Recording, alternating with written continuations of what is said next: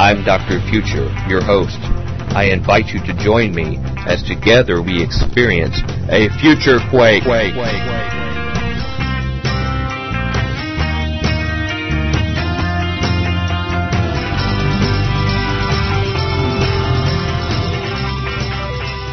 Welcome to the Future Quake Show. I'm Dr. Future. And I'm Tom Chicken. Pesto. Bionic. Multiple manifold meanings. I don't even have a guess on what the meaning of that middle name is, but I'm glad you're here, Tom, and I'm glad all our Futurians are here with us for another Future Quake show number 299. And it's a show that starts off with a few surprises and some U-turns or detours. And so it's going to be an unexpected, late-changing Future Quake show. And I will go into that in just a moment. About how this show is going to be different than as it was planned. But first of all, I just want to ask you, what's going on with your life, Brother Tom? There's millions of listeners out there that want to know. It's good, just it's increasingly, I'm learning, what Paul was talking about on, in Philippians 3, where he talked about forgetting what is ahead or what is behind and looking towards what is ahead as I look toward the high calling of Christ. I think I misquoted that a little bit, but, you get the point. Okay. And, that's really been on my mind for the last week. Right. And just doing a lot of that stuff and, other kooky stuff. Okay. Lots of kookiness. Right. Well, a lot of our Futurians are on the edge of their seat and want to know what's going on. I know. Tom, tell us more. They should really find something to worry about. Well, starving kids in Africa or something. We got a lot of things to talk about here, and we're just going to sort of play by ear a little bit. But let me just get some announcements out of the way. First of all, I want to thank Brother William for his donation to Future Quake, which will help us keep the Future Quake show running and on the air online, and our other expenses we have. I'm still waiting for somebody to donate like $20,000 so I can go to grad school for free.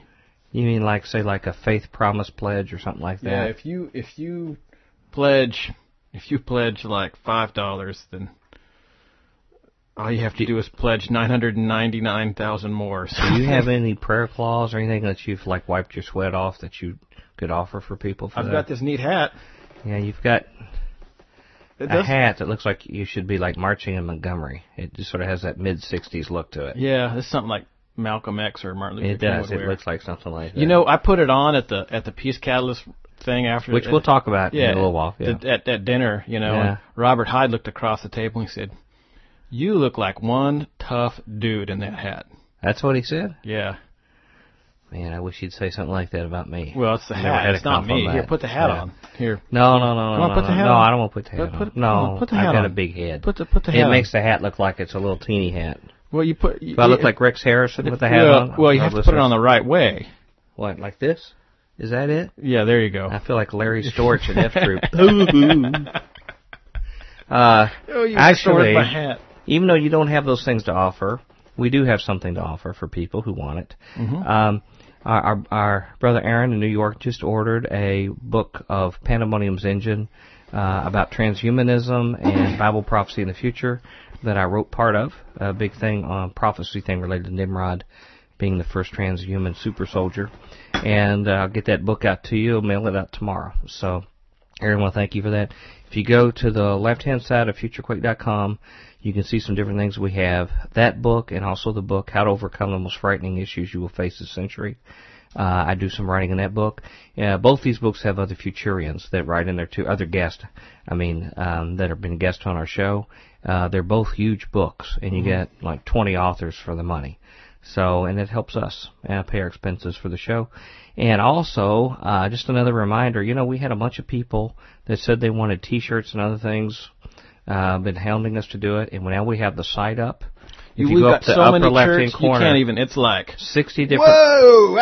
They're coming at you! 60 different varieties of shirts. Sunday! 60 varieties of shirts. Buy this shirt! 60 designs. Woo! And for all those 60 designs, you can either get a short sleeve, long sleeve shirt, sweatshirt, hooded sweatshirt, whatever. Flamethrowers. 6 different cups. Future Quake cheeseburgers. Travel cups, different things like that. Yep. But we haven't had nearly the people who said they were going to Mobile. buy stuff get it. And if y'all really, like I said, you were interested in it, please go up and order it. I'd appreciate that. Mm-hmm. Just go to the front of futurequake.com on the left-hand side. By the way, I fixed those links right after you chastised me last week. In public. And I don't know what happened, but they were changed. You know what they work. You know what I said? It was funny at our Peace Catalyst conference. We were talking about some of the issues that they had us in small groups. Yeah. And I said, well, I do this radio show, but I kind of liken it to like doing theology in public. Learning theology in public, and everybody didn't know what that meant. Yeah, but, well, they didn't know anything what we meant. Yeah, so, I know. It was cool though. We're going to talk about this later. Okay, I was sitting next to somebody, and she was talking about. She's like, "Oh, well, tell me about the radio show." So I told her a few things, and there was a person sitting next to me. Mm-hmm. She got done, wasn't that interested. And he said, "Well, yeah, 6 months ago I was in really bad shape, and really, really bad shape, and mm-hmm. bad shape, and Future Quake pretty much totally fixed me up, and now I'm a completely different person." And then the table went really quiet, and everybody's like staring at me. Yeah. I don't know what to make of this guy. Yeah. But his hat makes him look tough. Yeah, I just thank the Lord for that person. Since you're jumping into all this, do you want to just jump in and talk about this right now, rather than what we were originally going to talk with the guest about? No, let's go through the guest thing. And then come back to this? Yeah. Don't you start? Okay. All right. But anyway, go to the futurequake.com, the top upper left corner, where you see the pictures of the goodies for Future Quake, and just go to the Zazzle store through there. If you go through there, you'll find an infinite number of varieties of things. You can get a doggy shirt like Pyro mm-hmm. has. It has Future Quake on it. Mm-hmm. The poster is what I like the best. You can get a poster. Poster's cool. Of almost any size up to 24 by 36 inches. Mm-hmm. That you can actually have the murals off the Future Mobile. I know. The Future Quake socks are the ones that I'm looking after. Yeah, well, we'll see. All right. Well, let's talk about what was going to happen that didn't. Okay. And, it's funny here. We're coming up here with the next to last show of Future Quake after 7 years, and we have something like this happen. Something close to this happened a couple of times, but we were able to resolve it and do something else and then get the guest back. But I'm just going to be right up front and sort of explain why things are, and then maybe do something constructive out of mm-hmm. the discussion.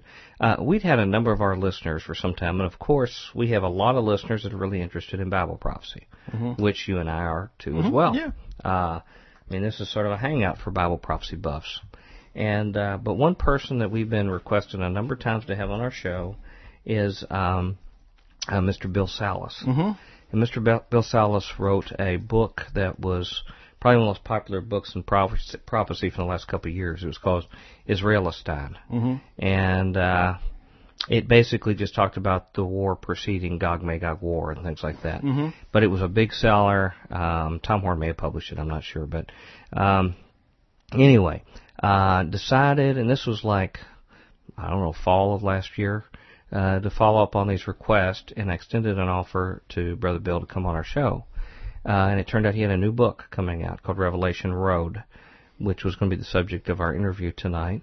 And he said, yeah, he'd like to come on, and he sent the material in digital format mm-hmm. For me to read. And it turned out it was quite a bit of information, because his concept of this book was to sort of extend his findings from Israelistine and put it in a fictional context between a grandfather and a grandson, a few others, that are present during the last days, or the onset of it. Mm-hmm. And then some of the things that they said happened, there were references in the other part of the book where you actually had almost like footnote material, but it was like much more extensive material. So it was like a fiction/nonfiction book.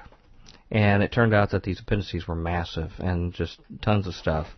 So it was quite an undertaking to review and to get through all of it, which I did. It took a while, but we had guests scheduled through the end of December, and so we had scheduled him at the end of January, which would have been tonight, and had that confirmed with him. And then sometime after that time, things worked out where made a decision about concluding Future Quake. And really what dictated the timing of when we were going to do that was to make sure that we honored this commitment tonight with Mr. Salas that we'd already made. Mm-hmm. And so everything was all systems go. I got the review done, got the questions together, and in fact, last week he had contacted me, since it had been a while since we spoke, just to confirm everything was on late last week. And I had asked him if he would like to have the interview questions ahead of time, because we do a courtesy that other shows don't do. We actually will send them in advance so people can be prepared. Other shows tend to sort of hit them with it when they get there. And so I went on and prepared the questions, sent it to him, I guess it was this past Friday, right as I was leaving town to go to the conference. And I got word yesterday, just a day before the conference, and I guess I don't want to say it correctly, he says, Mike, I apologize, but an important personal matter has come up, rendering me unavailable to come on your show. Best radio regards, Bill. And so I don't know what happened. I had follow up an email saying, is there anything we can do to help? Anything we can pray about or whatever, and could we reschedule it? And so far I haven't heard back from him. So I don't know. It must be serious. Well, I don't know if it's something, a serious personal thing, or he can't get back on his email or respond, or if it was the fact that it just happened right after sending the questions was an issue. I don't know. And since he's not heard back, I don't know. But that's sort of where things stood for those of you who really want to hear Bill Salas, and I did too. And I wanted to really hear him comment on the questions that I had prepared, and was really looking forward to it. And with this last minute backing out basically and then not rescheduling it means we had to scramble to get something else together. But what I thought, since you want me to read the questions? Well, I'll imitate you, and then you imitate Bill Salas. I had poured a lot of time. Well, you don't even know what Bill Salas sounds like. No clue. Okay. That was my Dr. Future impersonation. Okay, got it. Yeah, that's actually a better voice than me. But since we hadn't had somebody that was sort of a classic prophecy writer for some time, I was looking forward to it, to ask some of the kind of questions that reflected material that was directly in the book, and how it reflected on a sort of a common mindset in the prophecy community that write the prophecy books, that are at the big prophecy conferences, things like this, how it's perceived by young people and other people on some of the geopolitical things that are implied in some of it. So, since I talked to you about this before, I was going to go on and just read some of these questions. And if you'd like to comment on what you think, your thoughts. In fact, if you think they're bad questions, I want you to tell me too, because I'll tell you what. I'll just do the. No, don't pretend you're him. No. I'll pretend I'm you, and you've talked to him, so you know what he sounds like. Yeah. And I'll be Dr. Future. Neither one of us have to pretend to speak for him. Welcome to Future Quick. I'm Dr. Future, and I'm here to tell you the business. Yeah. Well, you sound a lot more intelligent than that. I was going to say, I have it nailed, don't I? But anyway, I just thought I'd some of these questions reflect a little bit of what I'm chewing and mulling over. Now when I look at some of the work in the prophecy community, and again, it's spurred directly by the content in this book. And so I just thought if you got any comments on some of my questions, again, if they're really rotten ones, I want you to tell me. But here's what we would have talked about. The original title. He's the host of a website called Prophecy Depot, and at prophecydepot.com, I think, author of Israelistine and his new book, Revelation Road. And the theme of our show was going to be a prophetic view on current events in the Middle East. And first question was our standard question, Mr. Salas, great for you to join us. Since it's your first visit, could you tell us a little bit about yourself and your background, your education and career, spiritual history? Like we always like to know. I'm a professional basket weaver. I do not want you to pretend you're Mr. Salas, okay? The second question was your book, Israelistine, has proven to be very popular and really raised your profile in the prophecy community. What has been the impact of the release of this book in the prophecy community and to you? Because obviously, I even heard it talked about at times at the Branson conference. And I'm not sure if he was there or not. Did you happen to see him? I don't think so. Monitoring? I didn't know. I think he's based out of Southern California. Third question. Judging from the prophetic research material from Israelistine that is contained in your latest book, it appears to be very conventional in its prophecy positions that align with those of the preponderance of prophecy students that embrace classic pre-trib traditional teachings, which is neither good nor bad. It's just that, in my perception when I read it, it was pretty much consistent with, if you go to most prophecy conferences, of most of the material there. And I said, how would your positions in prophetic events or principles differ from that of Hal Lindsey in 1970, or the idea of Isaiah 17, Psalm 83 war, followed by the Ezekiel 38-39 Gog-Magog war, that was espoused by authors like Peter Goodgame and others in the mid-2000s? And in terms of new ground you have broken in your research. Okay. Well, do you want to comment on that? Well, the reason why I'm asking that is a true question because, and I have to say, I've not reviewed Israelistine. I'm going based upon that material that was translated into Revelation Road, which was his latest work. But I wasn't aware of any kind of major breakthroughs beyond what, when we've talked with Peter Goodgame and his work about a pre-war that happens from Isaiah 17 and Psalm 83 that gets rid of Israel's immediate neighbors, followed by a follow-up war when they're restored, and then the distant nations of the goat nation. Ezekiel 38-39. And so I was just very curious to know how they were different. And I don't know, maybe some of our listeners would know how they're different. And then I said, how would you describe the concept of your latest prophecy book, Revelation Road, and what you hope to accomplish with it in a unique way? Again, I mentioned it was this weird hybrid. I would say weird, it's not a good word. It's different of a fictional storytelling, half of it, and the other half was nonfiction, where you would should go to reference it, almost like it's two books. Getting into the contents of your book, what was the purpose of the Marian apparition you describe in the narrative? He gets a little bit into that, Marian apparitions and like a satanic deception and stuff like that. This gets a little deeper here at the questions. This is, some portion of the book talks about the possibility of Americans' economic exploitation of the slaughter of the Arabs and plundering of their assets by the Israelis. In fact, the Christian character in the book justifies their focus on the financial exploitation of the judgments and the destruction of the last days by stating, quote, "We have to occupy the earth and be good stewards of our finances," unquote. Do you feel this is part of the purpose of God in giving the prophetic word? And is occupying the earth used in the context of dominionist beliefs, which consider this phrase their slogan? And how would this compare to Revelation's command to, quote, "get out of Babylon and not be partakers of her sins"? It's a legitimate question. So, as I grasped it when I was reading it, and it was a lot to read, was that the teaching was that they are anticipating the slaughters, the Arabs were going to get slaughtered, and it was going to create a possibility for the Israelis and the Americans together to go confiscate their stuff and to be able to take it and big financially jars of hummus. Profit from it. Yeah. Okay, next, the combat scenario in your book describes is in fact initiated years previously by the United States in Israel. This is in his narrative, okay? The United States and Israel start ahead of time by launching a covert or secret undeclared war without congressional or public approval, a cyber sneak attack on Iran, much like Japan did to the United States in World War II.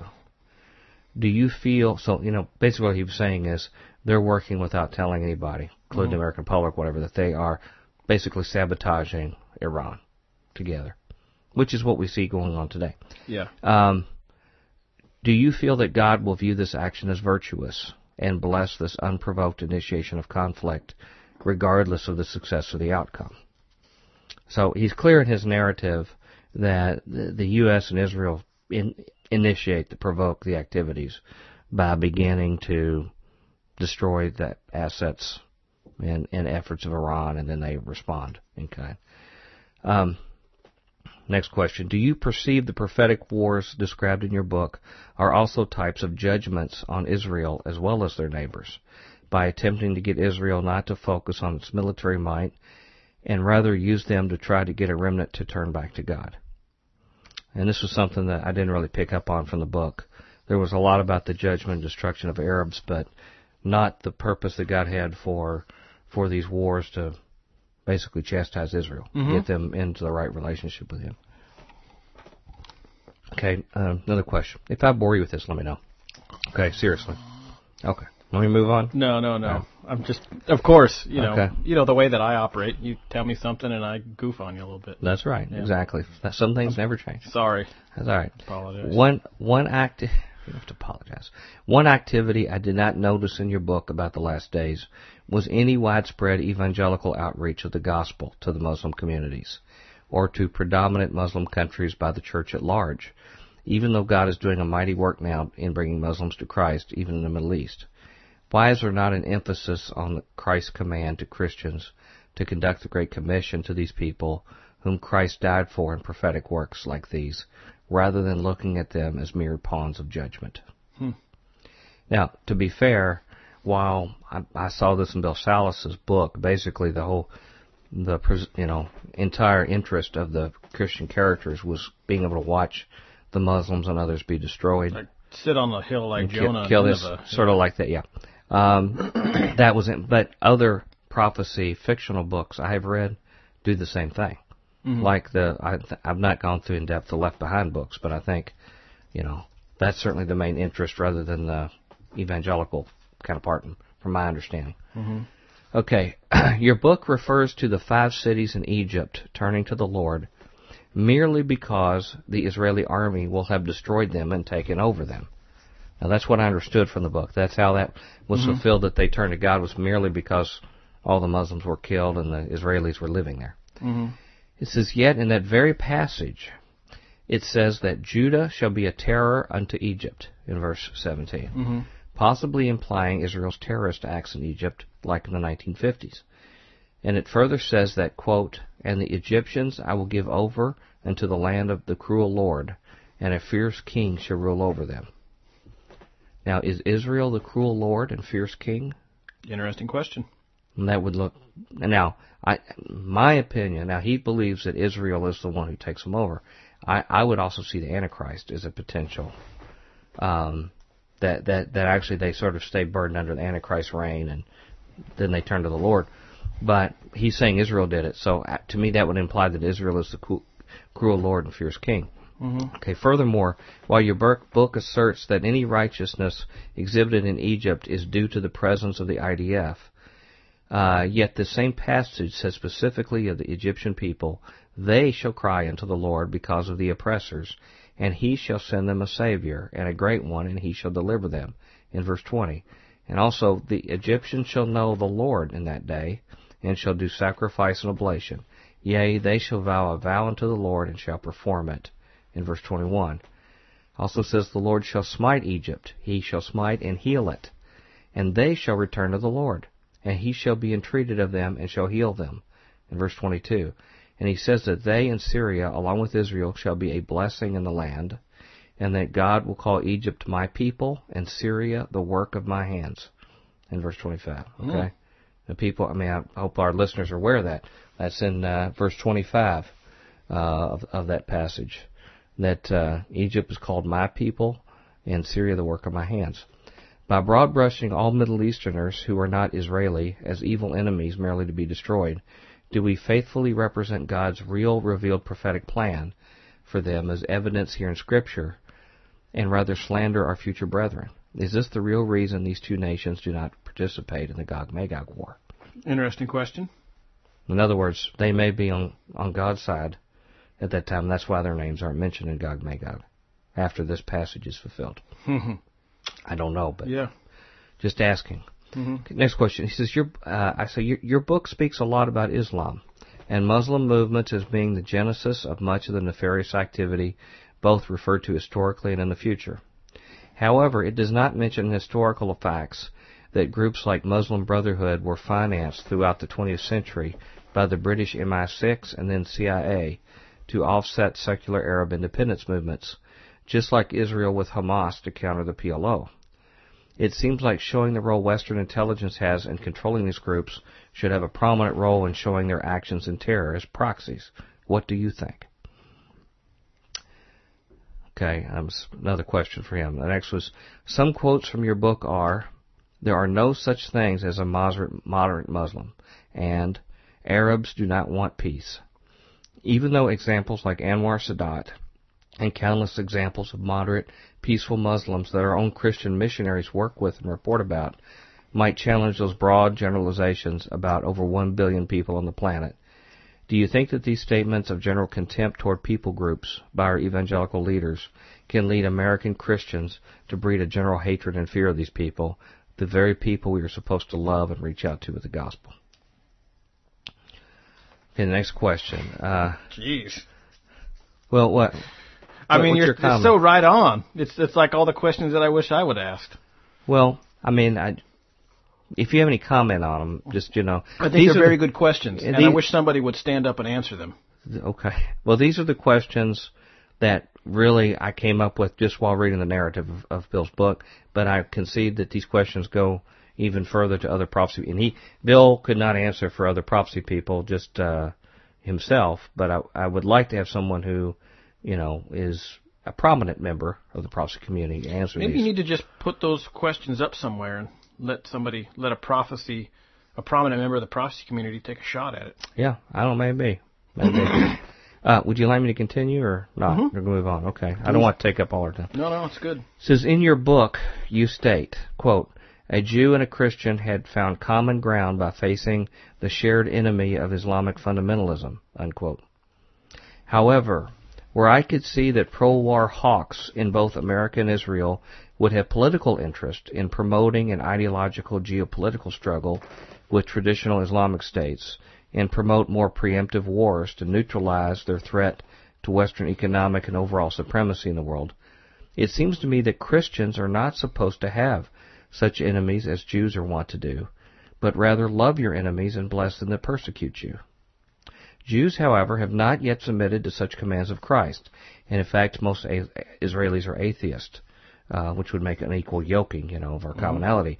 And those who are most religious there even question the legitimacy of a Zionist state not established by the Messiah. Romans 11:28 says their real enemy is the gospel, as opposed to Muslims. And that's Paul speaking about the Jews. That their enemy is the gospel. Some people don't trust him. Well, that's true.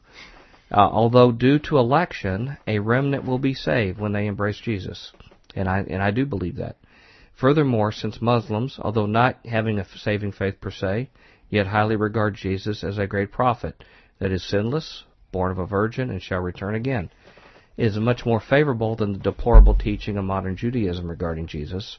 Should we not take the bait from secular political Judaism and make Muslims our enemy, but rather seek to lead Muslims, Jews, and everyone to Christ, and leave the warring to Satan and his minions, the kings of the earth? Again, good question. Any thoughts you have? Next, your book shows that Israel will be actively opposed by Russia, akin to a Cold War interpretation of prophecy, associating Russia with, quote, Rosh, a Hebrew word for head elsewhere in Scripture, suggesting they will be opposed by other superpowers. Is this consistent with recent history, where Communist Russia was closely aligned with Zionist leaders in their early days, and Israel now does regular business with Communist China, even giving them critical missile technology that the United States had provided Israel? So, this assumption that China and Russia would be against Israel, is that really consistent with what we've seen in history? And then, of course, if it's not, how do you get around that? So, is it prophecy or is it Cold War mindset, basically? America is shown in your book. I'm almost near the end here. America is shown in your book in the future as suffering from Muslim terrorism and assisting Israel in some form in their battles. In reality, do you think these future battles could be more like the last prophetically significant Mideast war, the 1967 Six-Day War, where an American ship, the USS Liberty, was attacked by Israeli jets and torpedo boats over 2 hours, killing dozens of U.S. servicemen and wounding hundreds, including machine-gunning life rafts, apparently with the collusion of the U.S. President and Secretary of Defense, who had already sent aircraft with nukes to Cairo to blame for the attack, according to congressional testimony. I mean, that's a precedent we have in a significant prophetic. There was the American casualties were due to Jewish army attacks and not Israeli army. Excuse me. Do you think American involvement in these future wars will continue the efforts of the American government during the current war on terror to take away rights from American citizens, including indefinite detainment without trials or charging of crimes, illegal search and seizure without warrants, and rendition of people deemed enemies by political figures without accountability, as is generally supported by evangelicals today? Mm-hmm. By offering Israel guns and money, largely with the influence of American evangelicals, does America risk becoming the, quote, broken reed of Egypt that God warned Israel about before the exile not to rely upon? Because these geopolitical actions were intended then to chastise Israel to return to him, and we know in the future Israel must also be surrounded by their enemies before they will turn to Christ for rescue.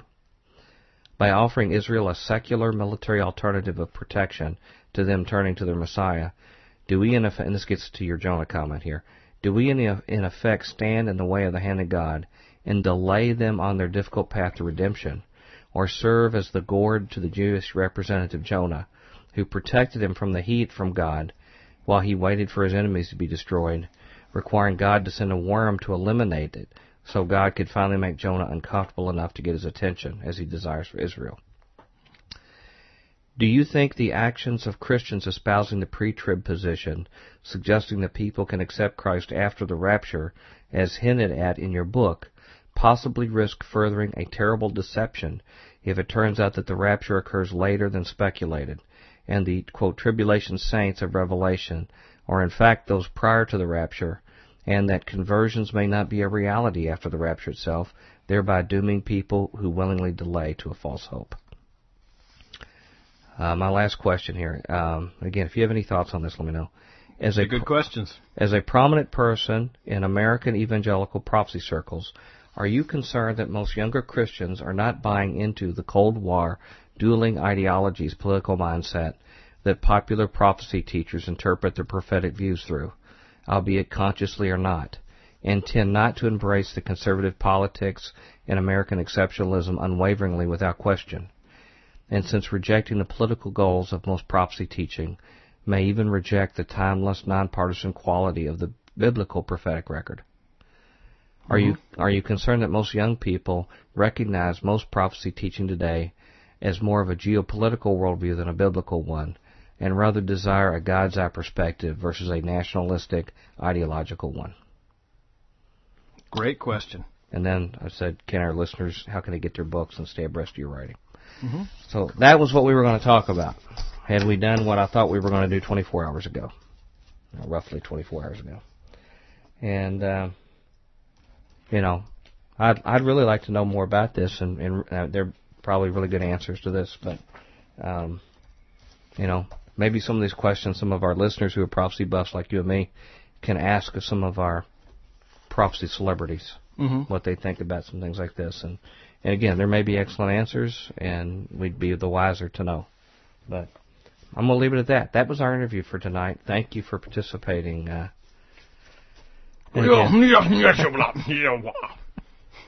You like anything you'd like to add to that? No. What you would have asked about? I think you really covered it quite well. I thought especially interesting was the question about how it seems to be that younger people tend not to be buying into a us and them mentality and sort of saying it's like Christ and reaching out to others, taking a variety of forms. You don't see them at the regular prophecy conferences. Mm-hmm. They're just not there. Yeah. Now, I'm talking about the real traditional ones. The one that we were at in Branson was a really unique hybrid. And it had a ton of the Revelations Radio Network people there. Mm-hmm. And I think that had to do with a lot of the young people there. Mm-hmm. Because none of the other prophecy ones I've been to, of just the traditional folk, it's nothing but gray-haired people. Yeah. And, I asked Tim LaHaye once.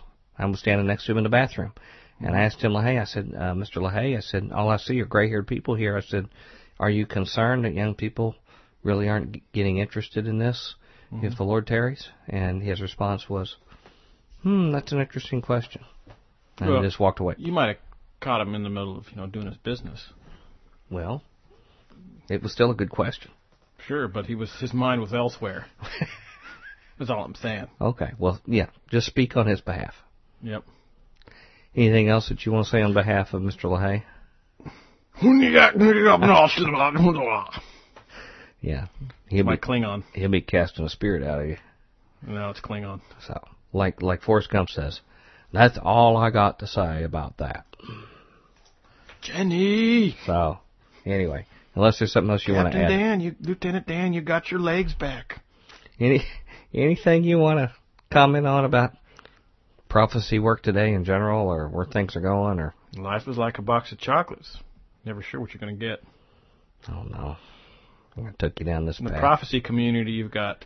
Anything, by the way, shrimp anything... Creole, crimp, shrimp, anything you noticed... Time out.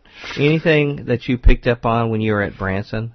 Again, it was a different crowd because we had the Revelations Radio Network people there, but from the old guard people? Yeah, there were like two groups of people. The younger group of people were not interested in money, interested in figuring stuff out, ministering to people, being holy. Yeah. Very, very grassroots oriented. Yeah. Not interested in people telling them what to do. Yeah. Very sort of hands-on ministry people. I saw people praying for other folks. I saw Brother Daniel. I walked by the media room and he had volunteered to be there and stuff, and he had just brought his guitar and was singing praise songs with some two ladies I guess he had just met that afternoon, and they were just sitting there singing popular praise tunes, you know. Yeah. And I can tell you, I didn't see that when I went to the pre-trib study group in Dallas. A little older. Didn't see much of that. If you sit on the floor like he was, they probably couldn't get back up. Yeah. And, generally sort of like pre-wrath-ish, you know. Yeah. And, or at least open to more systems, whereas the older group tends to be more top-down. Yeah. The more money, more of the A celebrities, sort of don't have anything to do with the B celebrities. Yeah. And the B celebrities try to be the A celebrities, and everybody else just sort of attends and looks. I didn't see most of those A celebrities stick around very long. They did their thing, and they said, I'll be signing books out here if you want to buy a book. And then they sort of in the suites, it seemed like, for the most part. But at least, I tell you what, at least people like Chris White and yourself and others were there. So when people had spiritual decisions to be made, there was somebody there to share the gospel with them and baptize them in the pool. Baptisms in the pool. Which is something else I don't ever see in other prophecy. Yeah, Brother Chris and then Brother Russ baptizing two different folks there in the evening. And then, it was good. Yeah. People lifting each other up and stuff. Yeah, I don't think they're used to seeing that. That kind of thing there. But, my experience when I'm into the traditional prophecy conferences, and I would go up to these people, and they might only be at their desk table for a few minutes right after their talk to sort of push the books. And I would, maybe have a question to ask them. And they're like, well, have you seen my books at the book table? You got something for me to sign? And if you didn't have that, you were out of luck. What was cool is seeing G. Edward Griffin, getting to talk with him in the halls. He didn't stay long, but he gets a pass because he's like 9,000. Right. That's right. But, I shook his hands and stuff and said, hey, Yeah, he's older than Treebeard. Yeah. Yeah. He's like one of the Ents. The Ents were just saplings when he was real short, except for that. Yeah. And we talked and stuff, and he was really a nice guy, you know. He didn't go to his book table. He just went right back to his room to sleep, I think. Sure.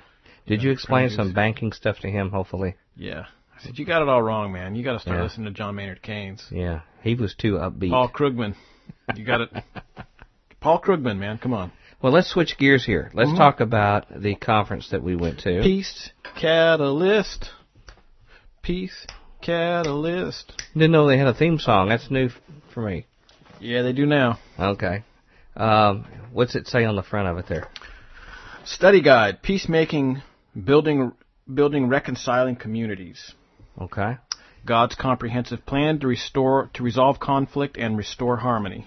Yeah, we found out about this when Martin Brooks was on our show a few weeks ago, which is very funny because he was a polarizing figure. We got a number of emails of people that really enjoyed him and were really blessed by what he had to say. And then we had a few people that said that it was part of a grand deception and that he was part of an ecumenical movement. Did he learn that in 25 years out there on the mission field, living in huts made of cinder block with tar roofs, and dirt floors? Was that where this ecumenical... You're trying to say that he would know more about this than the rest of us? Yes. Just because he's out there sharing the gospel? That's exactly what I'm saying. The fact that he spent 25 years in Mozambique, Mauritania, I think, Madagascar, and Turkey, as well as Syria, I think, Cyprus. Qualifies him to speak as an expert on the subject. Yeah. But what do I know? Well, anyway, like I said, it was. I know that I have the mic on, so it was a polarizing thing because a lot of people just really were super blessed, and then the other people just really thought it was really dangerous. And I actually, as I said, 2 weeks ago, some of the documents they sent me showing about some of the high-level, very top-level evangelical Muslim dialogue was what they feared the most, and I read them on our show for people to sort of know exactly what's being talked about at that level. But we were sort of invited to come along. And we went. And in Louisville, Kentucky. I was there, you were there, Robert Hyde was there on site.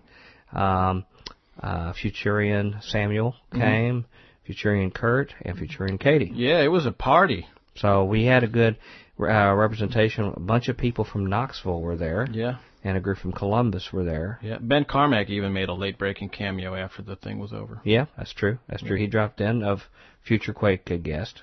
A whole Rat Pack there. So share with us a little bit about what you noticed there. And Well, I'll read something here that I thought was interesting. God is a peace-loving God and a peacemaking God. The whole history of redemption, climaxing in the death and resurrection of Jesus, is God's strategy to bring about a just and lasting peace between rebel man and himself, and then between man and man. Therefore, God's children are that way too. They have the character of their Father. What He loves, they love. What He pursues, they pursue. You can know His children by whether they are willing to make sacrifices for peace the way God did. Who said that? I don't know who said that. John Piper. John Piper. Yeah. Yeah. You know, not somebody you He's would... like a far-out liberal, isn't he, John Piper? Yeah. He's a communist.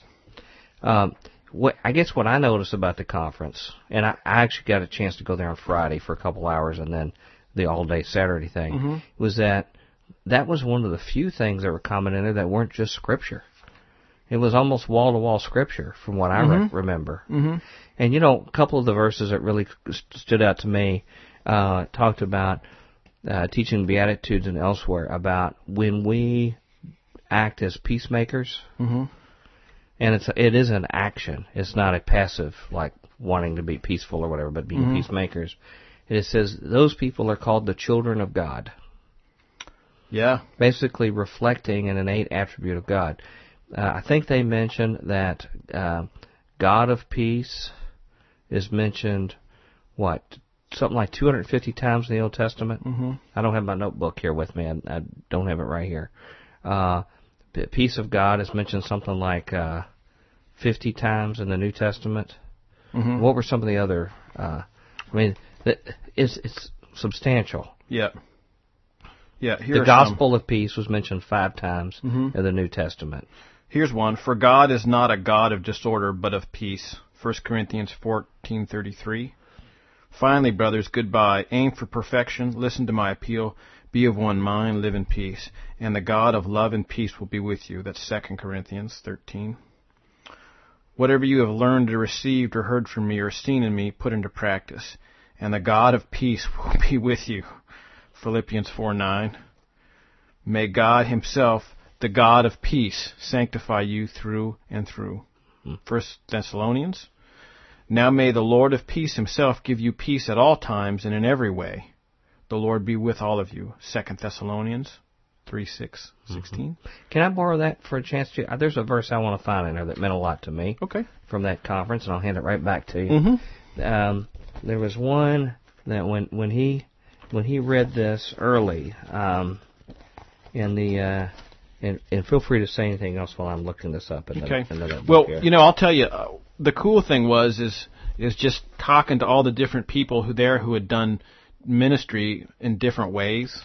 We talked to a lady who had been a semi-professional basketball player who had went to, she had been to Iran a couple times and been to, I think, Syria. And she talked some about the fact that when she was there, these women really looked up to her because of it, and she was able to speak to them through this sort of thing. And the other interesting thing were the two guys the two African gentlemen, Gideon and Reuben, I believe. Mm-hmm. Brother Gideon. That's right.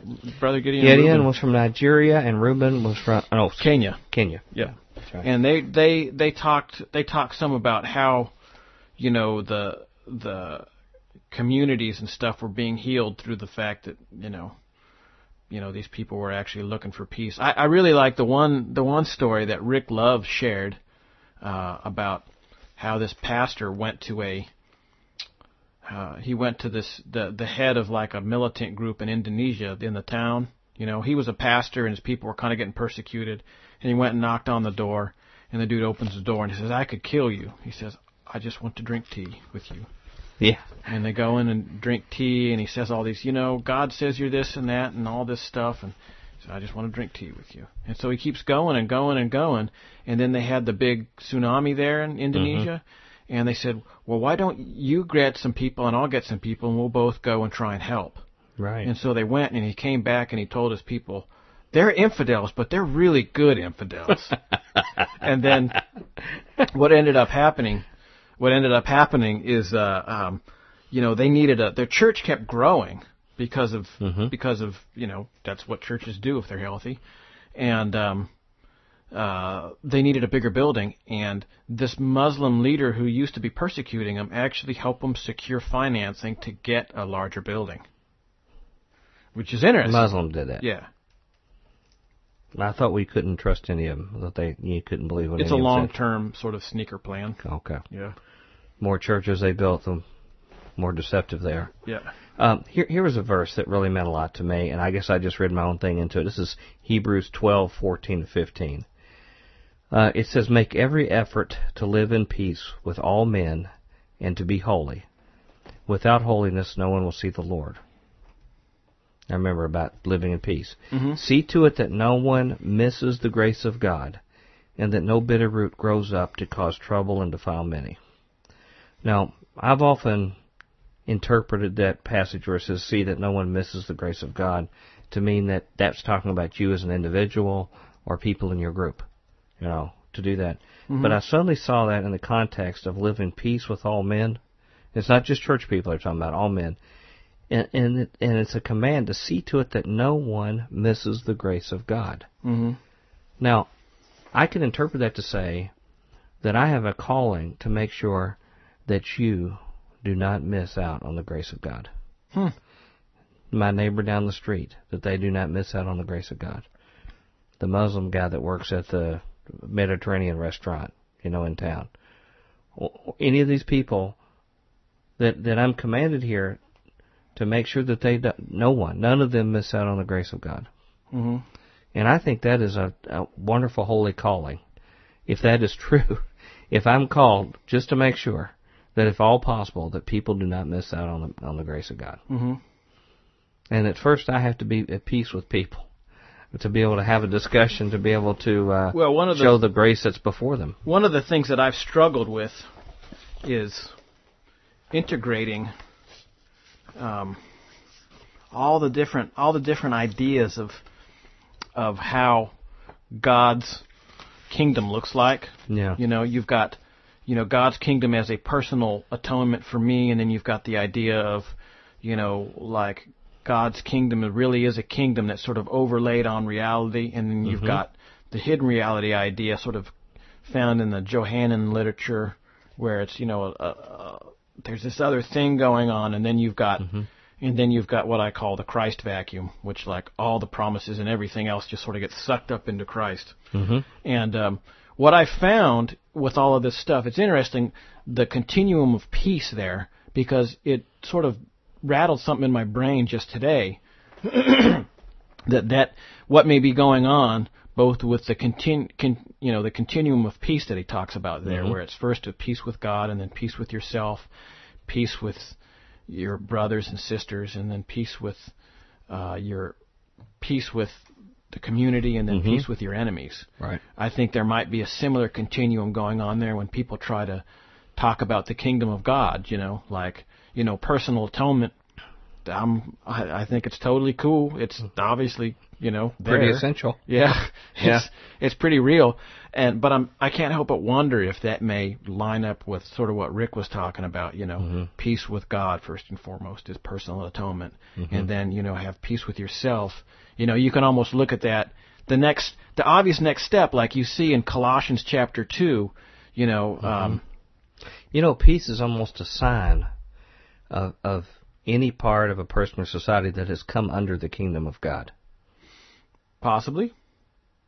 It's hard to say. Because if it's in God's kingdom, it should be in a state of peace.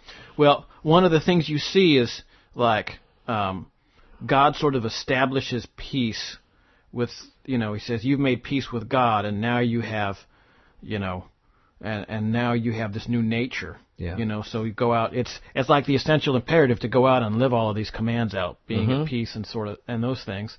And as you go, you see how Paul in other places sort of talks about, peace in the community and stuff. That the kingdom of God really is a community, as much as you can live peaceably with all men. And so that sort of corresponds to the, almost a ransom theory, Christus Victor view. And then all of this stuff is sort of enshrined. All of this stuff, the connective cord is sort of like the hidden reality view of the kingdom of God. Like there's a real reality. The reality that we know is overlaid over real spiritual reality. And, we get glimpses and stuff over it. Yeah. Along with this, and the thing that's sort of the prism of all of this, the fulcrum of, is sort of the Christ vacuum view of everything, where it all sort of gets sucked up into Christ, because that's our new nature. Yeah. He's the one who, sacrificed for our personal sins and gets us to live out there. So I was thinking a lot about this when I should have been concentrating on what somebody was saying. Yeah. I understand. Do the same thing. Yeah. They did not shy away from some of the questions that a lot of our listeners have here about, well, what does this do when you're trying to make peace to Muslims or other people, about tell them the good news and the atonement and just living at peace with people, where you're not harming each other, and more like a truce. It's more like wishing well for each other. Yeah. How does that deal with the part of us really sharing the gospel? And I suddenly was thinking about that and realized that when you have people that are under something as significant I guess you could call it a bondage, significant a cultural thing as being raised under Islam, and the challenges. We've said many times that for someone to go from Catholicism to Protestantism is an incredible leap for them, to have a different way of thinking, and the impact on the family and stuff like that, what your family thinks. Well, how much more so in Islam when you do that. But there's a great book. And it's a hard... I'm sorry. As a side note, there's a great book that I highly recommend everybody read. Yeah? It's by Bill Musk called The Math... So, I'm sorry, hold on. I've got the computer in front of me. Yeah. Bill Musk. I'll tell you exactly. Okay.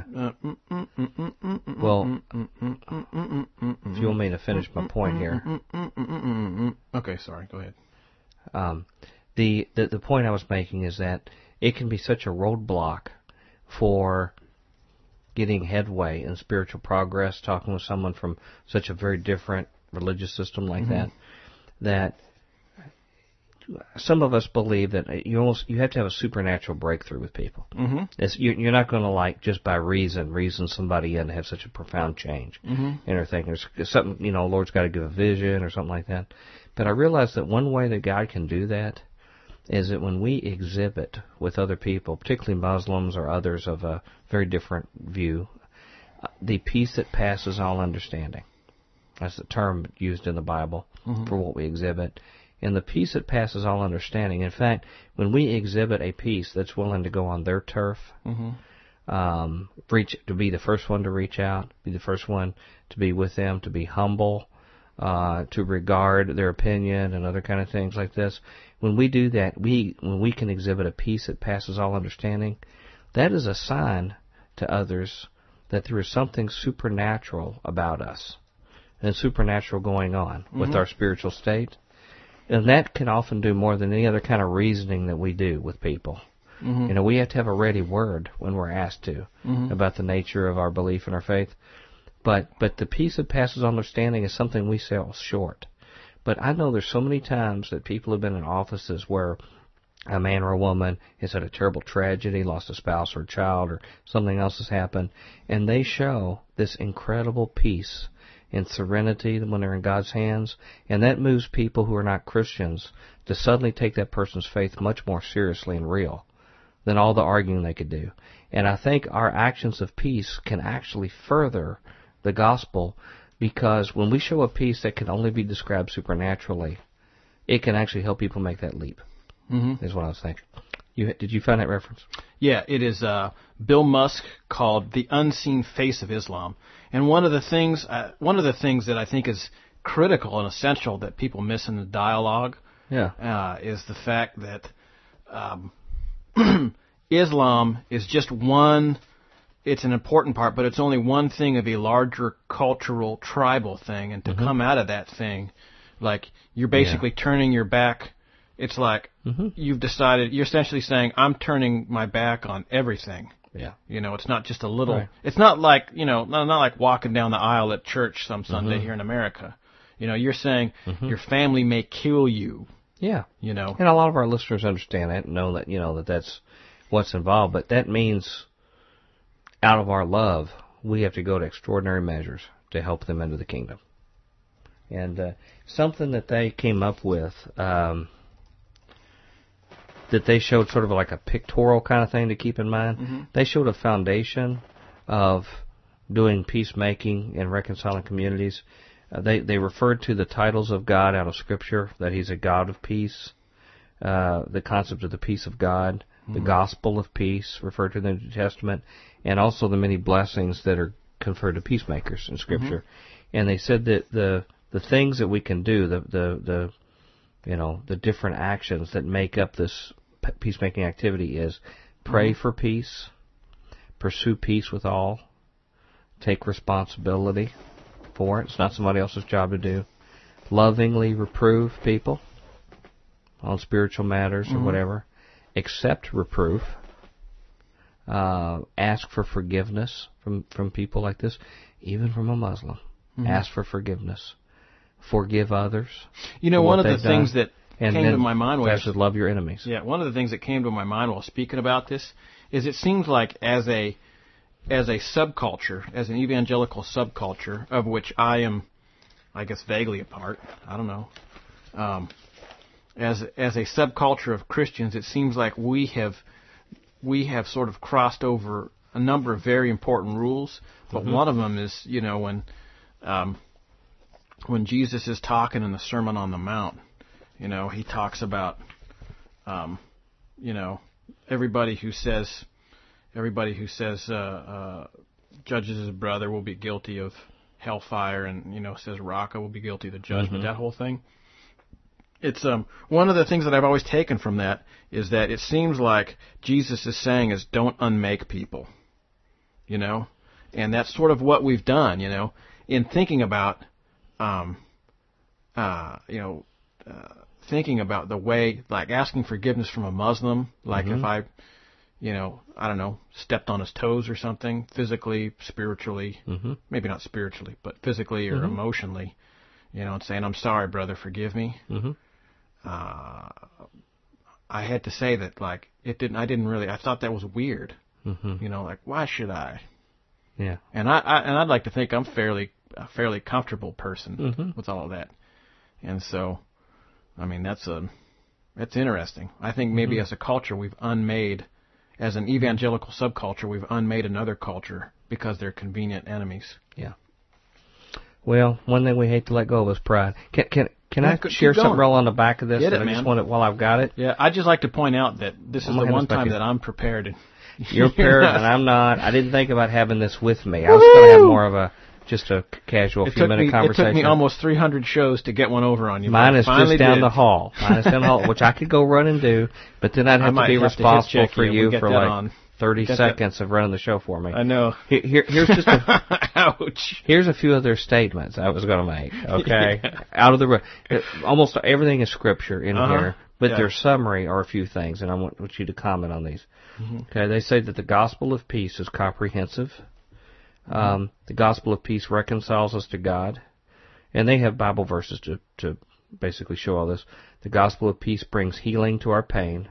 The gospel of peace brings harmony in our relationships. Reconciliation is multidimensional because the impact of sin is multidimensional. It says God's shalom, which is the word we often translate peace. It's a Jewish word or Hebrew word that's really more of a comprehensive wholeness of lifestyle that's in the Bible. God's shalom is a holistic peace addressing 5 areas in our lives: spiritual, personal, social, economic, and environmental. And that was the original meaning of the word. And it says, God blesses those who work for peace, for they will be called the children of God. Matthew 5:9. Matthew 5:44 says, I say, love your enemies, pray for those who persecute you, and that way you will be acting as the true children of your Father in heaven. Again, showing this is the nature of God, is to be at peace. And we start looking like our dad, our Father, when we do this. It says, as God's kids, we work for peace, we represent the God of peace, we pursue the peace of God, and we share the gospel of peace. And later in this workshop, it talks about we're commanded to forgive.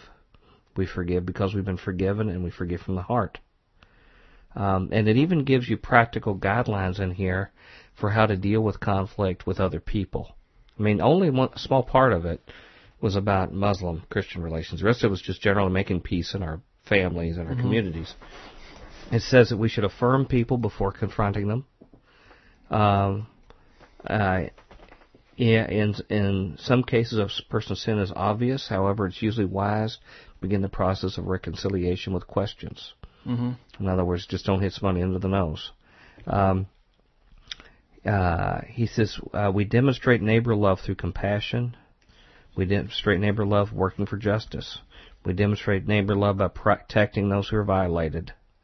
God's word commands us not to return evil for evil. Jesus' strong emphasis on love takes priority over commands that appear to contradict acts of love. And I'm just wrapping up here. I'm giving them a quick and dirty of the things we learned that were discussed in Scripture. The government of God's servant with divine authority is to punish evil. Love refers to acts of kindness, not feelings of kindness. We are to be merciful just as our Father is merciful in Luke 6:36. And Jesus loved us and laid down His life for us when? While we were enemies. Romans 5:10. And we should always remember that when we say, well, whether it's Muslims or whoever you're talking to, somebody you consider enemy of God, well, they've done all this and this and this, why should we just go on and be... And I got a lot of emails from our show we had with Martin. Well, why would you just sort of lay down and give up and be a dhimmi, and just bury your neck to the Muslims and stuff? And the fact is, we emulate God when we do that, because God sent His Son to die for us when we were still sinners. We were the enemies of God when He did that. So we show them the gospel when we do that. There was one of the things that I've always stuck in my mind was a story that I heard that back in the 60s, a pastor was convinced that he needed to work towards racial reconciliation in his small biracial community. And he invited many members from a predominantly African-American church into his church. And so there's all these, black folks sitting in the church with the white folk and everything. And the next week, some guy who attended church once in a while came to the church, and he was drunk, and he walked up front to beat the pastor up. Well, the pastor, got down on his knees and let the guy beat him up. The thing about that is, and to showing him, like, look, nonviolent is not, violence is not the way. The thing about this is this pastor was a former cruiserweight Golden Gloves boxer. And he could have leveled the guy. That would have been his instinct. Yeah. Would have been to respond. Yeah, but he said, I'm going to, show the way of peace to this guy, even if it meets, hard times. And it did, he really beat him up. He beat him up bad. Yeah. Wow. Well, he was more concerned about his soul. Just to conclude here, they taught that a Christian response to evil is that evil is to be hated, it is not to be repaid. It is to be overcome with good. It is to be punished by the government, and is never to be done to a neighbor. And there's scriptures that they cite for all these. Views regarding how followers of Christ respond to war. One is the Holy War Crusades. Another is the no war idea of pacifism. One is the idea of a just war and also just peacemaking. And as far as the church and the state, Jesus calls his people to work for peace. Jesus calls his people to love. Jesus calls his people to submit to and to work for justice with governing authorities. Jesus calls the state to administer justice, work for peace, and punish evil. Mm-hmm. Those things all sound easy. They roll right off the tongue, except all of the stories we do in Future Quake, which we'll get ready to get into now, basically show where either the government violates those real simple principles or the Christian people violate them. And those things I just rolled off the tongue real quick is basically, if people did that, we wouldn't have anything to talk about in Future Quake for the most part. Yeah. It was good. Well, let me ask you this. I guess we probably need to wrap up and get on some stories here. Did you feel like you sold out your faith to Christ by going to that conference? No. I mean, did you give up on Christian distinctives or what we believe is true for salvation by considering reaching out a hand of Is it a serious peace? question? Yeah, I want a serious answer. Because I'm asking that on behalf of a number of our listeners who had serious concerns about that. No. Okay. Do you feel like there was anything positive spiritually? Yes. Major spiritual positives about it.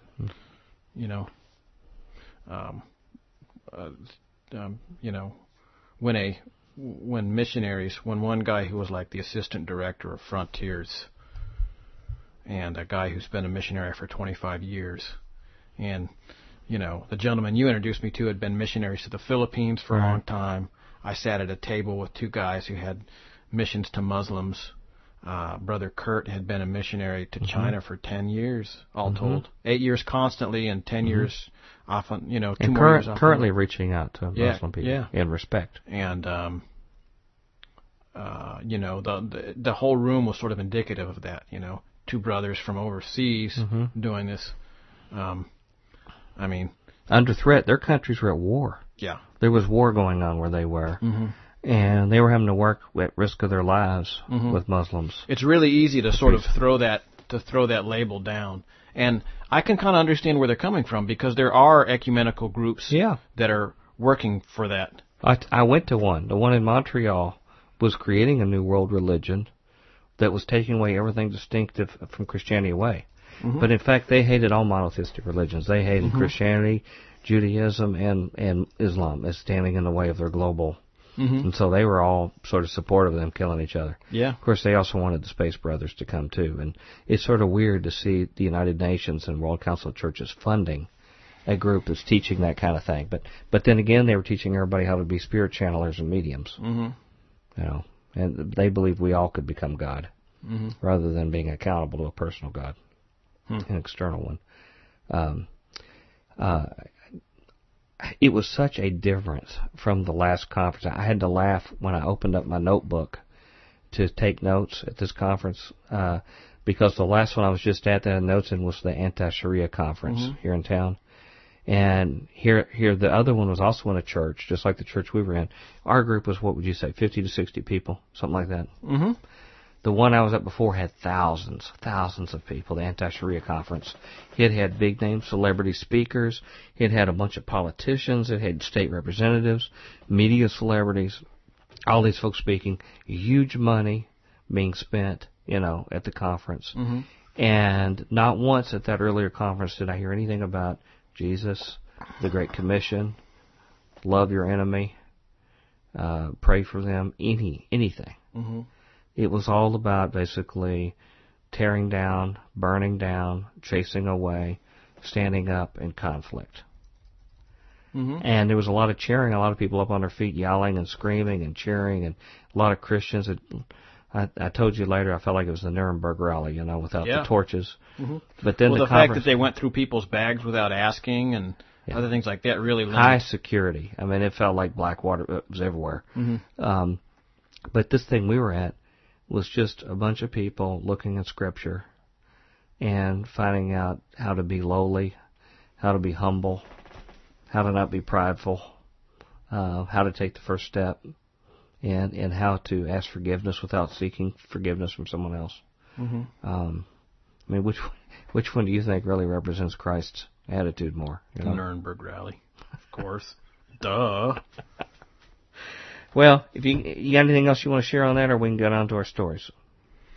Let's get on to the stories. Okay, won't you share Get something on with to the stories. Mr. Bonick? Won't you share Get on to the stories. What you got for us? Got a bunch of good ones. We'll pick the best one here now. All right. No, You should postpone college? Don't just hunt for it. Start talking. La la lo lo lo lo lo lo. If not, I'm going to read. If you're not, I'm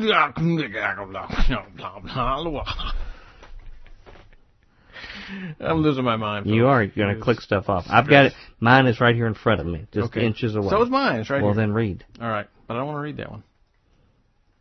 All right, I'll read it. Why are the Chinese buying record quantities of gold? You always do the economic stories.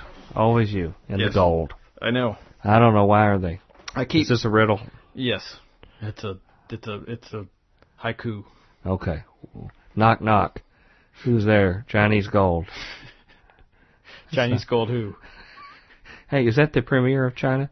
He's actually the finance minister. Yeah. Oh, okay. Okay. What's who got to say? Yep. Who's on first? Who's on? I don't know. This month, the Hong Kong Census and Statistics Department reported that China imported 102,779 kilograms of gold from Hong Kong in November, an increase from the October high of 86,299 kilograms. Beijing does not release gold trade figures, so for this and other reasons, the Hong Kong numbers are considered the best indication of China's gold imports. Analysts believe China bought as much as 490 tons of gold in 2011. That's a lot of gold. Double the estimated 245 tons in 2010. The thing that caught people's minds is the massive increase in Chinese buying, remarks Ross Norman of Sharps Pixley, a London gold brokerage this month. So who in China is buying all this gold? It's a good question. Mm-hmm. The People's Bank of China, the central bank, has been hinting that it is purchasing. No asset is safe now, says PBOC's Zhang Zhuang at the end of last month. The only choice to hedge risks is to hold hard currency, gold. He also said it was a smart strategy to buy on market dips. Analysts naturally jumped on this comment as proof that China, the world's fifth largest holder of the metal, is on the market for more. There are a few problems with this conclusion. First, the Chinese government rarely benefits others and hurts itself by telegraphing its short-term investment strategies. Second, the central bank has less purchasing power these days. Yep. China's foreign reserves declined in Q4, falling $20.6 billion from Q3. The first quarterly outflow since 1998 was not large, but the trend was troubling. The reserves declined a stunning $92 billion in November and December. Apart from China's central bank, there is not much demand from the country's institutional investors for gold. There are industrial users, of course, but their demand is filled from domestic production. China is also the world's largest gold producer, which is interesting. Mm-hmm. Most of China's gold demand from foreign sources, therefore, is from individuals. So why are individuals buying gold? The easy answer is that the demand is only seasonal, says Jeff Wright of Global Hunter Securities. You know, we should have like some kind of gold seller advertise on our show when we have stories like this. Yep. We could probably make good money on that. Maybe $1 or $2. Mm-hmm. The Chinese traditionally buy gold in run-up to the Lunar New Year, which started a week ago. Yet gift giving... We're not on camera. Why are you doing like hand mnemonics for these stories? I'm trying to be more expressive. Okay. You know, I'm always trying to up the game, you know. I appreciate that. Yet gift giving does not begin to explain the surge of gold that started as far back as July. November was the 5th consecutive month in China's record gold purchases from Hong Kong. A better explanation. I can't do it with a straight face. Oh, my God. You haven't been able to do much tonight with a straight face. I know. I had something in the water or something. Mm-hmm. Lost my marbles. Mm-hmm. Finally rolled out from the packing crate. Yeah. It is my mind. About episode number 95. Yep. I think it was when I started, isn't it? Pretty much just right after that. Yeah. A better explanation for the gold buying binge of Chinese citizens is that they are using the shiny commodity as an inflation hedge, which is kind of what I think. Yet the buying of gold has increased while inflation has eased. Maybe. And that means there must be another explanation. So there you have it. The best explanation is that individuals in China are using gold as a substitute for capital flight. Yeah. So that's the essentials right there in a nutshell. And of course, related to that, help, I'm in a nutshell. That's sort of interesting in light of the fact that it was in India. I think it's been buying Iranian oil directly in gold and paying gold for it. So, it's funny. India could actually buy oil in exchange for gasoline because I understand Iran doesn't have real refineries. They have gas shortages in Iran, even though they've got all the oil because they don't have refineries. So. Okay. You ready for me? Mm-hmm. This is from Haaretz, Jewish or Israeli newspaper. Haaretz daily newspaper. Israel city braces for thousands of protesters against exclusion of women. It's about the Haredim. We've talked about them a few times. You remember we went to a conference of Messianic Jewish folk here, and there was a gentleman who has a Messianic Christian community in Israel, and he was talking about how the Haredim would actually attack their stuff. They're like real ultra-religious Jews, and would like burn down their stuff and attack. And I've been seeing a bunch of stories about this in the news where they would come running up on the buses and yank people off and things.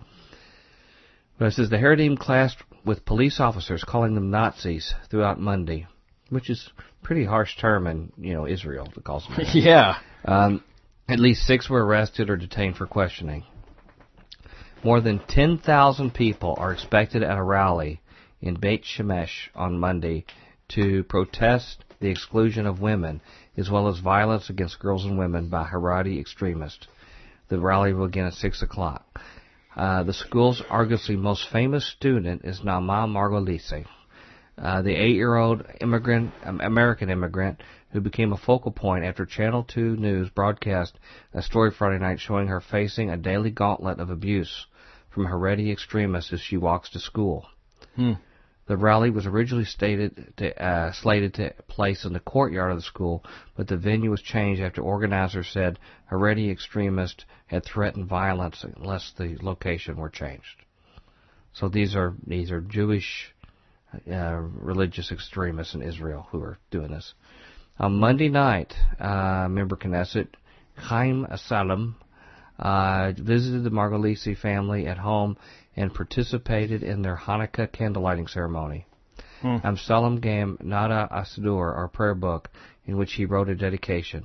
When you walk to school, an entire nation is behind you. It almost reminds us like our civil rights kind of things that happen, Beit Shemesh Mayor Moshe Abitbul had asked to visit the family for candlelighting Monday, but the Margolisi's family firmly rejected the request, even after repeated phone calls and text messages from city officials. Meanwhile, violence continued in Beit Shemesh on Monday as Haredim clashed with police officers. And these guys are serious. I mean, wouldn't these be called terrorists? I mean, they're actually fighting police officers. And attacked 2 television news crews. At least 6 people were arrested or detained for questioning. The violent scene in Beit Shemesh on Monday, when a Channel 2 news team was attacked by 200 Haredi men, were repeated on Monday. On Monday morning, dozens of ultra-Orthodox men surrounded police officers and municipal inspectors who came to remove, for at least the 3rd time this week, a sign on Hazan East Street in the Haredi neighborhood Nahala V'Menuha, ordering men and women to use separate sidewalks. The men tried to prevent the sign's removal, calling the police officers Nazis. Like separate sidewalks. Yeah.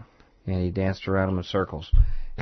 This is the They danced around them in circles. Now the real primitive stuff's going on over in Gaza, with those Palestinians. But anyway, a few hours later, a crew from Channel 10 was attacked as it tried to film a piece on education in the city.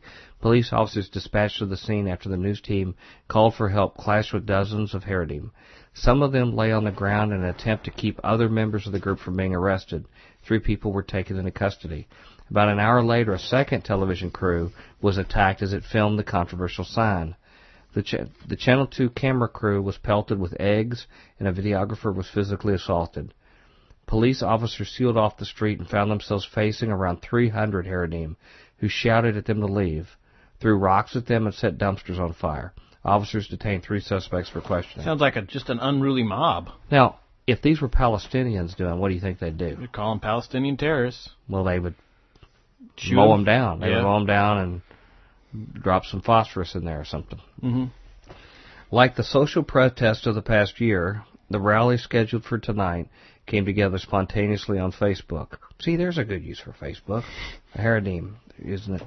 Within hours of the air, we can only get 13 at our, peaceful thing outside the national religious broadcasters, our intercessory prayer time. But they can get, this many. I guess it's always more popular to go rough up people. You can get more people to show up. Mm-hmm. Within hours of airing of the television segment, Beit Lesson theater actor Zviki Levine started a Facebook group called in Hebrew, 1,000 Israelis are going to Beit Shemesh to protect little Naamah.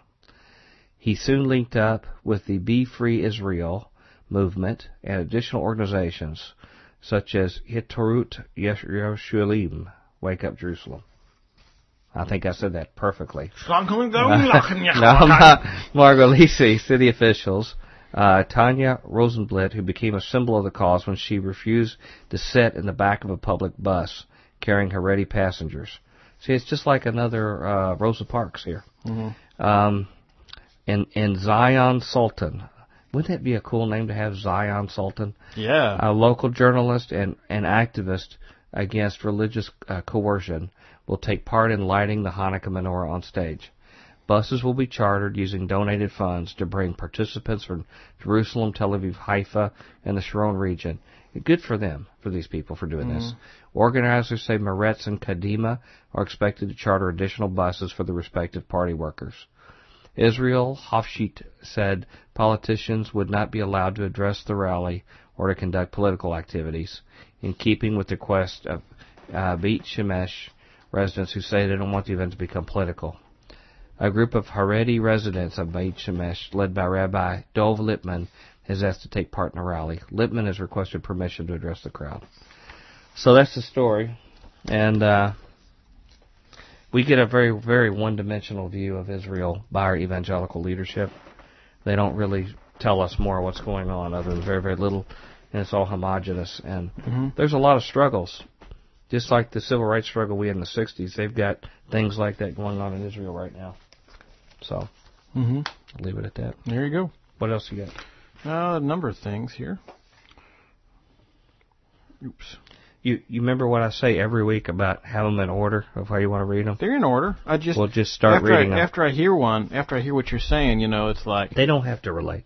Okay, fine. They could just be just your best ones. All right. The price of your soul. How the brain decides whether or not to sell out. All right. A neuroimaging study shows that personal values that people refuse to disavow, even when offered cash to do so, are processed differently in the brain than those values that are willingly sold. Our experiment found that the realm of the sacred, whether it's a strong religious belief, a national identity, or a code of ethics, is a distinct cognitive process, says Gregory Burns, director of the Center for Neuropolicy at Emory University and lead author of the study. The results were published in Philosophical Transactions of the Royal Society. Sacred values prompt greater activation of an area of the brain associated with rule-based right or wrong thought process, the study shows, as opposed to the regions linking to processing of cost versus benefits. Burns headed a team that included economists and information scientists from Emory University, a psychologist from the New School for Social Research, and anthropologists from the Institut Jean Nicod in Paris, France.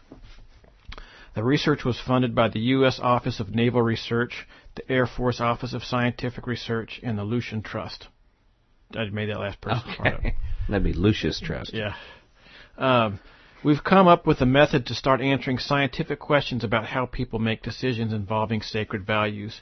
And that has major implications if you want to better understand what influences human behavior across countries and cultures, Burns says. We are seeing how fundamental cultural values are represented in the brain. The researchers used functional magnetic resonance imaging to record the brain responses of 32 U.S. adults during key phases of an experiment. In the first phase, participants were shown statements ranging from the mundane, such as, "You are a tea drinker," to hot-button issues such as, "You support gay marriage," and "You are pro-life." Each of the 62 statements had a contradictory pair, such as, "You are pro-choice," and the participants had to choose one of each pair, blah, blah, blah. We used the auction.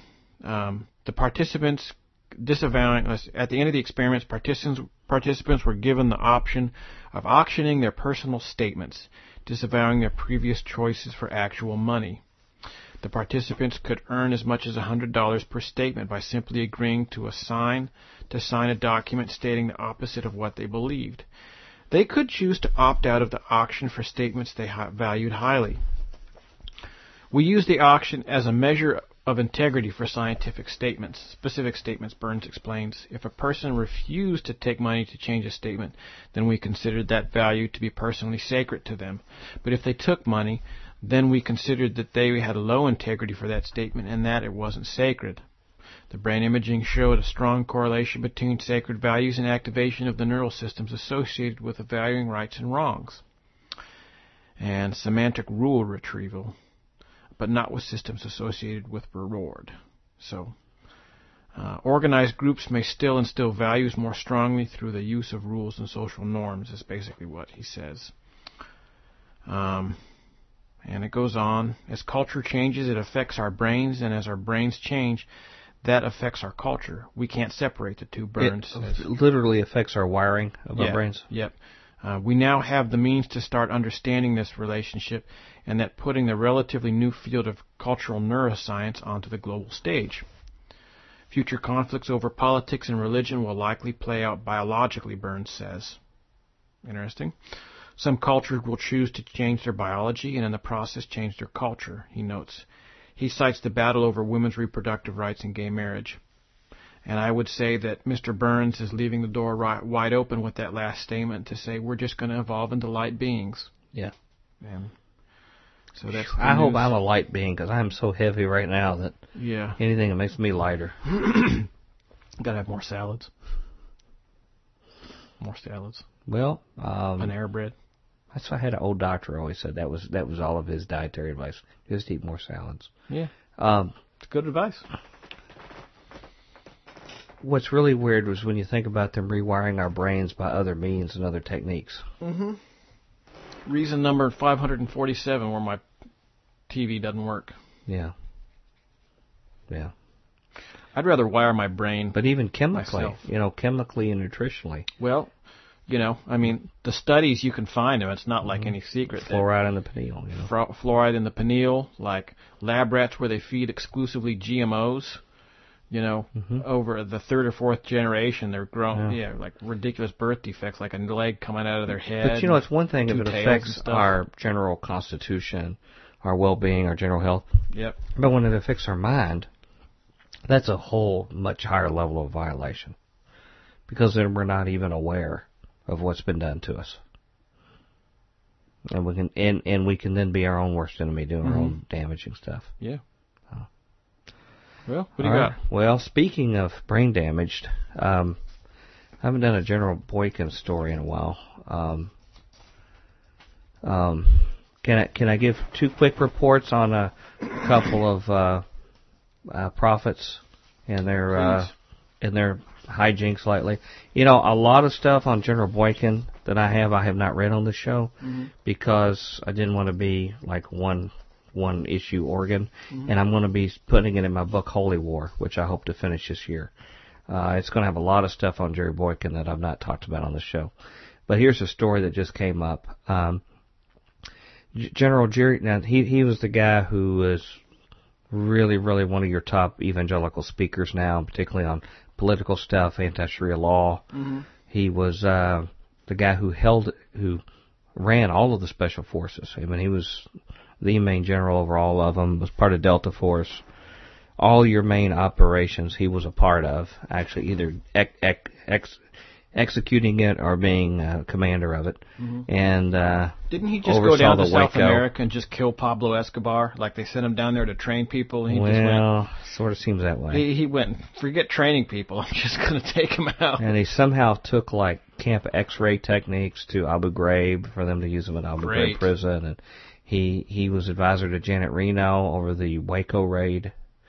So, very interesting resume. Also, he's the second command of the Protestant Knights of Malta. Second in command? Yeah. How did you find that out? Well, I've got pictures and the announcement. But here's today's story. General Jerry Boykin claims North Carolina terror ring plotted to capture and torture him. This is from Bartholomew's Notes on Religion, which is a great website of information. A dramatic story from retired General Jerry Boykin, former U.S. Marine Deputy Secretary of Defense for Intelligence. Mm-hmm.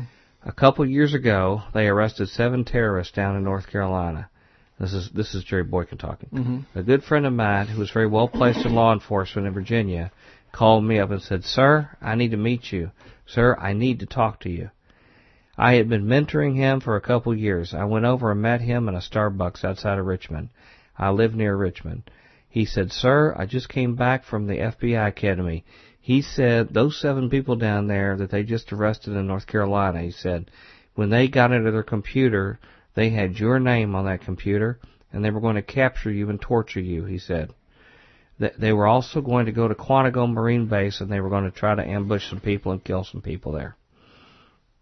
What? I guess this is the way that the word gets back to Jerry Boykin that he was on there, was that there's some guy just sitting in a class that hears it, and that's how the word gets back to him. I don't know. Boykin is here discussing a terror ring which was uncovered during 2009 and which was led by Daniel Boyd. There were 7 arrests while an 8th member of the group fled to Pakistan. The AP has details of a recent trial related to the case. Mohammed Amar Ali Hassan, Ziad Yagi, and Hifsan Sharifi were part of a group of 8 men who federal investigators say raised money, stockpiled weapons, and trained in preparation for jihadist attacks against American military targets and others they deemed enemies of Islam. Yagi was convicted of conspiracy to provide material support to terrorism and conspiracy to carry out attacks overseas.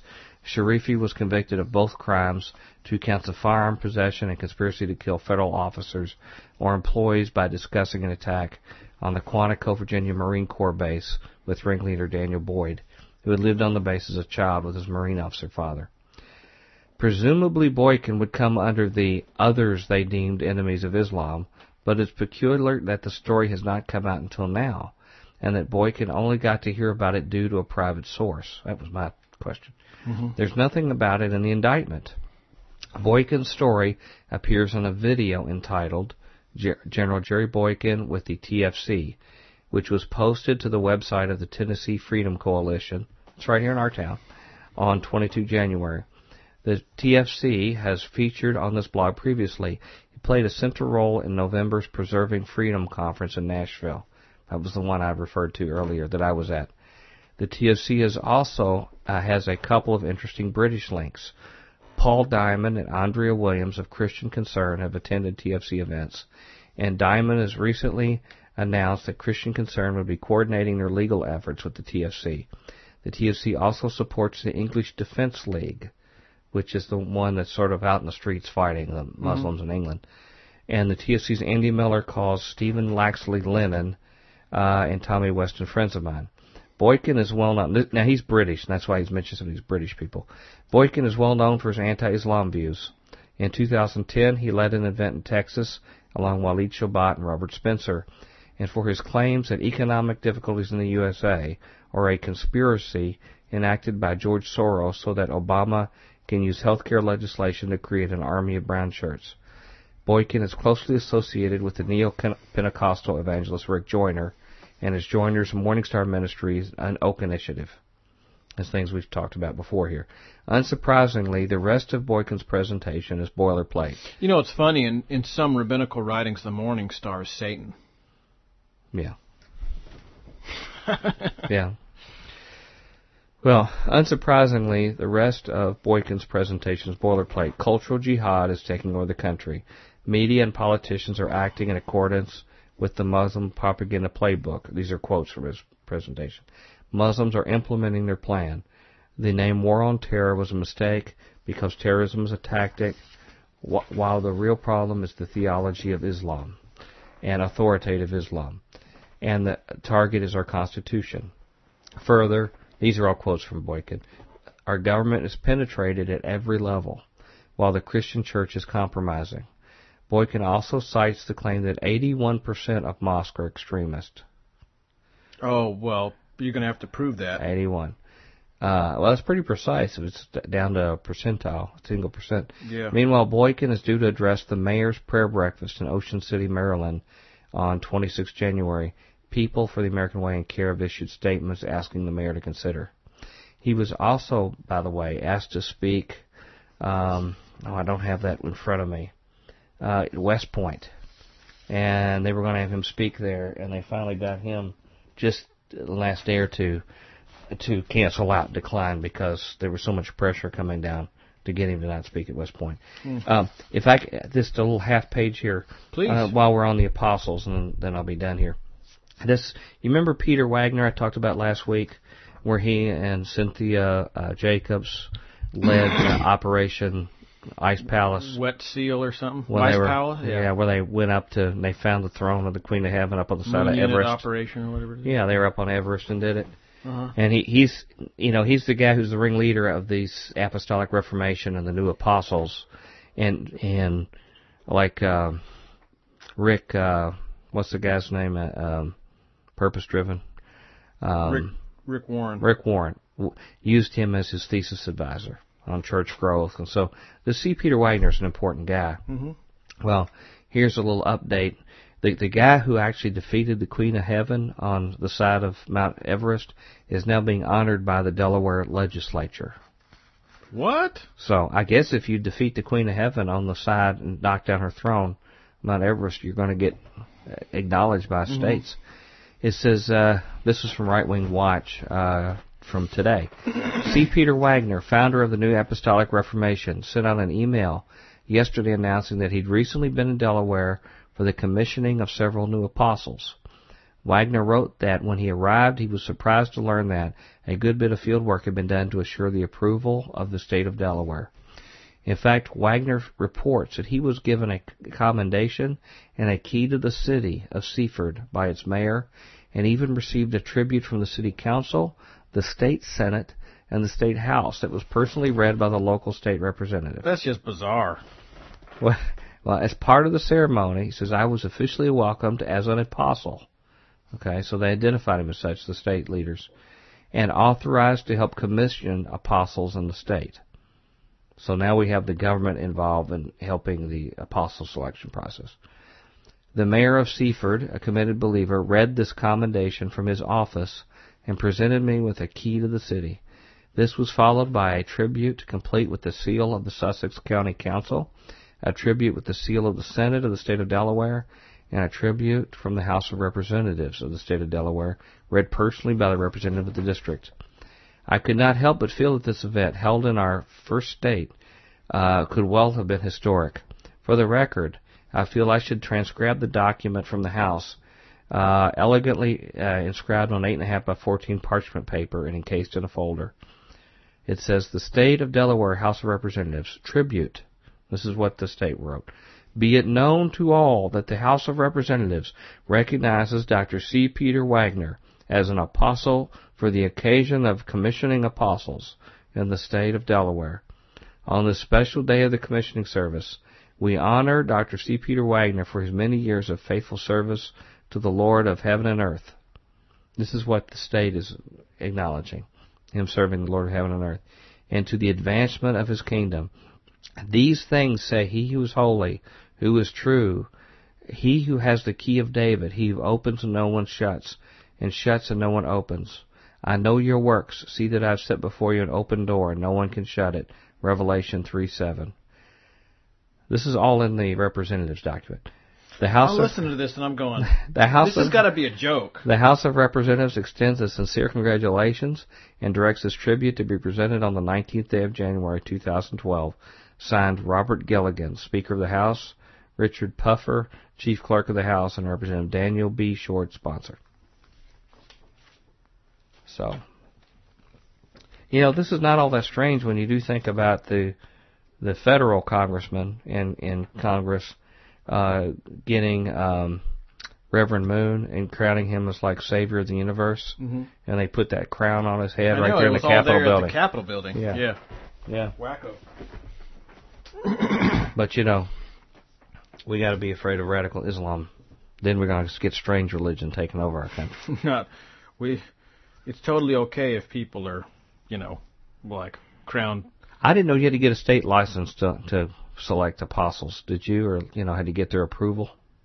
Yeah, I mean, you getting state troopers and stuff involved. But why not? He's got like a license probably in his wallet that I can commission apostles wherever I want. Hopefully, it gets them out of like state. Speeding tickets and stuff. Yeah, I figured they were in Delaware because that's where you got the loosest corporate rules. When you're handling big money, you want to have a Delaware corporation. That's the main reason to go there. Delaware, Delaware. How about a story? All right, we can do that.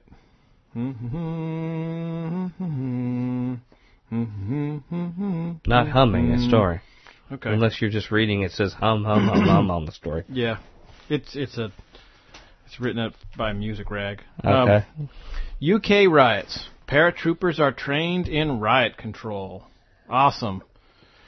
British troops are being trained in riot control tactics amid fears that violence and looting will return to Britain's streets this summer.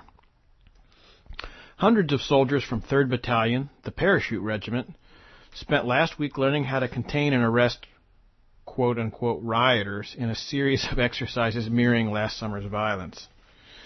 Defense sources have confirmed that if violence were to return to British cities, especially during the Olympic Games, the paras would be ideally placed, quote-unquote, to provide, quote-unquote, short-term support to provide forces around the UK.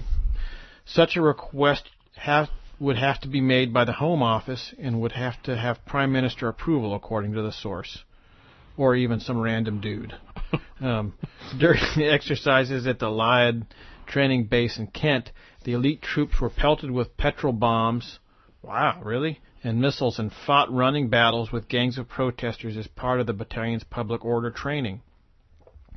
The battalion is the lead unit in the Air Force Task Force, the Army's premier raid response unit, and can be called on to deal with a wide range of emergency situations from hostage rescue to riot control around the world. You have to have worldwide riot control? The sources have stressed, though, that being riot trained does not necessarily mean the paras will be deployed into British streets in the event of future wide-scale public disorder. Instead, the move was described as prudent contingency planning. And it's short but sweet. So, there you have it. You want me to read another one? I don't care. I mean, that was so short. Okay. This is by our good buddy over there in the Wire Danger Room, Spencer Ackerman. Mm-hmm. He winds up a lot here. Humans lose, robots win in new defense budget. The big loser in the Pentagon's new budget? Ordinary human beings. About 80,000 human soldiers and 20,000 Marines are getting downsized. Half of the Army's conventional combat presence in Europe is packing up and ending its post-Cold War staycation. I like that. Yeah. Staycation. Replacing them, according to the $613 billion budget previewed by the Pentagon on Thursday, unconventional special operations forces, new bombers, new spy tools, new missiles for subs, and a veritable Cylon army of drones. So, the drone war comes to Europe. That's about time. Yep. This is the first of the Pentagon's new, smaller austerity budgets. It's asking Congress for $525 billion plus $88.4 billion for the Afghanistan war, according to $553 billion request last year. Only the Pentagon is emphasizing that the military is keeping, not what it's cutting. That's because congressional Republicans don't like swallowing these cuts, and they really don't want to acquiesce to a currently scheduled law that could tack on another $600 billion plus to the already scheduled decade-long $487 billion in cuts. Defense Secretary Leon Panetta is preempting the objections, promising a force that's smaller and leaner but agile, flexible, and ready and technologically advanced. Sure. Yeah. That means no changes to the U.S.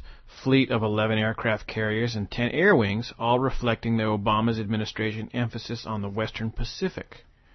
It means leaving the nuclear triad, the bombers, subs, and missiles that can end all life on Earth alone.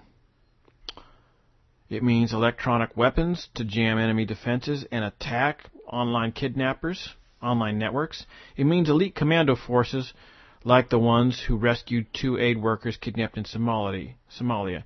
And it means drones for breakfast, lunch, dinner, and dessert. So, there you have it. He's got a funny writer, isn't he? I'll read another part of another page here and stop. As previewed by President Obama earlier this month, the new budget is going to fund 65 Predator and Reaper combat air patrols, squadrons of up to 4 drones with surge capacity of 85, up from 61 today. The Army may be losing 100,000 soldiers, but if it's any consolation, the Army's forthcoming Gray Eagle drone gets the thumbs up. So does sea-based unmanned systems like the Navy's Fire Scout Robocopter, an unspecified new unmanned system with increased capabilities. Probably a reference to next-gen drones like the Navy's X-47B, which should be able to fly from an aircraft carrier at the click of a mouse by 2018. You know how this is all changing, how we're becoming this all-drone army? One thing is, we've taken another taboo away about putting our troops in harm's way, where we have a lot of casualties. We can kill with total impunity. Without perceived much risk, and so we're much more likely to take a violent selection. Rather than worrying about having POWs and this kind of stuff, we can go do it without much issue. But the other thing is that these things are so expensive that if they just find like pea shooters and knocking them out, like sort of like how they did with the helicopters in Vietnam, they start doing that, they'll just bankrupt us. They don't have to have superior technology. It's just that we put so much expensive stuff rather than having, regular boots on the ground that will just collapse as an empire underneath our own expense. What I love is the fact that, that's something we haven't talked about here, but the whole fact that like in Vietnam, what a lot of the VC were doing were like shooting up things with big nets and stuff that got in the helicopter blades. And even the guys on the ground were taught for everybody to lay on the ground, and they would aim their guns in the air and use their feet to steady it, and then shoot with their hands, with their feet stuck up, cradling it, and they would just set up a barrage of bullets. It was like flak. That's pretty cheap, and it evidently worked. Yeah. Well, I mean, there's just no way to protect the rotor of a helicopter. Yeah. From that sort of thing. They can make them pretty tough, but really,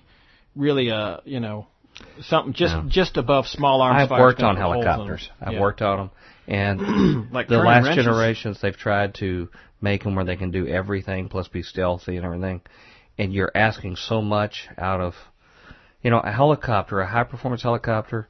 Every pound you add to the platform adds millions of dollars per helicopter. Sweet. Just in the overall cost of its function. So you got to have dudes like jogging and making sure they don't get above a certain weight. Sort of. Yeah. I mean, I remember working on systems going helicopters where I had to shave ounces off. Just, spend millions of dollars to shave ounces. So it's just so high tech, and there's just so little. The joke was always that helicopters were never meant to fly. Because they're just so incredibly unstable. All you have to do is sneeze at them, and there they go. Although, I guess if I had anything, to upgrade from the Future Mobile, I would like to maybe have a Chinook where they have those twin booms, you know, because you could actually have a small apartment inside the cavity of a Chinook. That'd be killer. And just go wherever you want to. Particularly if you had like an in-flight refueling boom, you could just go sit down anywhere in the world you wanted to. It's like, hey, let's go have a party in Greenland, and we could just go land on the ice shelf, or that'd be cool. Or, you know, just hop. So anyway, be okay. There's a donate button on the front of FutureQuake if anybody's interested. Somebody wants to get us the Chinook. Yeah, even an older one. I don't know. I don't mind refurbishing. You know. Yeah, but it's okay. Anyway. Alrighty. Anything else on that story? Well, I mean, you know, he just sort of goes on and on. I'll throw a couple more paragraphs at you. He says, it's also a great time to be a snake eater. Pentagon budget documents describe Special Operations Forces as critical to U.S. and partner counterterrorism operations and a variety of other contemporary contingencies. In other words, whereas the military invaded and occupied troubled spots during the 2000s, it'll send commandos for discrete missions in the 2010s. More money is going into the Air Force's new long-range bomber, which won't always have a human in the cockpit. Interesting. Improved air-to-air missiles, probably to prepare for the day when China's stealth aircraft are a challenge. New jammers and communication gear, and even designing a conventional prompt strike option from submarines. It's going to be a good time to manufacture powerful non-nuclear missiles. Even the most expensive defense program in history, the F-35 Joint Strike Fighter jet family. Which I worked on, by the way. Oh, really? Yeah. It's getting a mere haircut. After Panetta embraced the planes on Friday, the Pentagon says it'll merely slow Joint Strike Fighter procurement, even though weapons testing recently found to have 13 expensive new flaws. Yeah. So there you go. Right. It's a mess. Right. Unless you're a defense contractor. Right. And then you can make money on behalf of the American people. Every time I hear every time I see Leon Panetta's name, I go back to the thing where he was demanding, disclosure of aliens. I don't remember that. Yeah. I don't remember that. That's the one, I always remember it. All right, Leon Panetta. Well, here's our prerequisite weirdness story, like the one with Wagner, just got it whetted the appetite. And for some reason, I have lost the link of where the story's from, but I'll have the link at futurequake.com, where we normally put our story links for tomorrow's Tremors. Remember, everybody, all of our shows, 7 years worth, are under the past shows tab at futurequake.com. And so be sure and look under there. This story, the Capitol architect wanted to reanimate George Washington's dead body. Now, this was a story that was hinted to me by a couple different Futurian friends that all mentioned this to me, and then I bumped into it today, so thought I'd have it on the show. It says, George Washington may have been America's first president, but he was nearly America's first zombie-in-chief. What? If William Thornton, physician and designer of the U.S. Capitol, had had his way, Washington's body would have been subjected to a scientific experiment designed to bring the deceased former president back to life. In December 1799, 67-year-old George Washington took a ride through the wet winter rain and shortly afterward developed a fever and sore throat. When his condition became so bad that Washington could no longer swallow the concoctions of vinegar, molasses, and butter, which he was trying to treat himself, Washington called in his livestock and slave overseer, who drained 3/4 of a pint of blood from the ailing man. When bleeding failed to have the desired effect, 3 physicians were called in, all of whom recommended emetics and, you guessed it, more blood to be drawn. Over the brief course of his treatment, Washington's stomach and bowels were repeatedly evacuated, and the puncture-happy docs took nearly 2.5 liters of blood. This is the kind of stuff you've recommended for me over the years. Similar ideas. Yeah, like eating healthy and stuff like that. Yeah. Get out and exercise. That's like bloodletting. Just 2 days. I love my GMOs. Just 2 days after that fateful morning ride, Washington closed his eyes for the final time after telling his doctors, "Are you done over there? I said I die hard, but I'm not afraid to go." But Washington's body was not buried immediately after his death. The president may not have feared death, but he did fear being buried alive. Before he died, he commanded his secretary, Tobias Lear, to make sure that he would not be entombed less than 3 days after he died. In accordance with Washington's wishes, his body was put on ice until it could be moved to the family vault. That's where the story gets a little strange. The morning after Washington died, his step-granddaughter Elizabeth Law arrived with a family friend, William Thornton. History remembers Thornton as the architect who created the original design for the Capitol building, but he was also a trained physician, having studied at the University of Edinburgh. Although he did not practice medicine for much of his life, Thornton always had a keen interest in the workings of the human body, and he suggested a novel method for resurrecting the fallen warrior. Thornton told Washington's wife Martha that he wanted to thaw Washington's body by the fire and have it rubbed vigorously with blankets. Then he planned to perform a tracheotomy so he could insert a bellows into Washington's throat and pump his lungs full of air, and finally give Washington an infusion of lamb's blood. What? Yeah. Friends and family declined Thornton's mad scientist offer, not because they thought his solution impossible, but because they felt the nation's first president should rest in peace. So what gave Thornton the idea to play Dr. Frankenstein?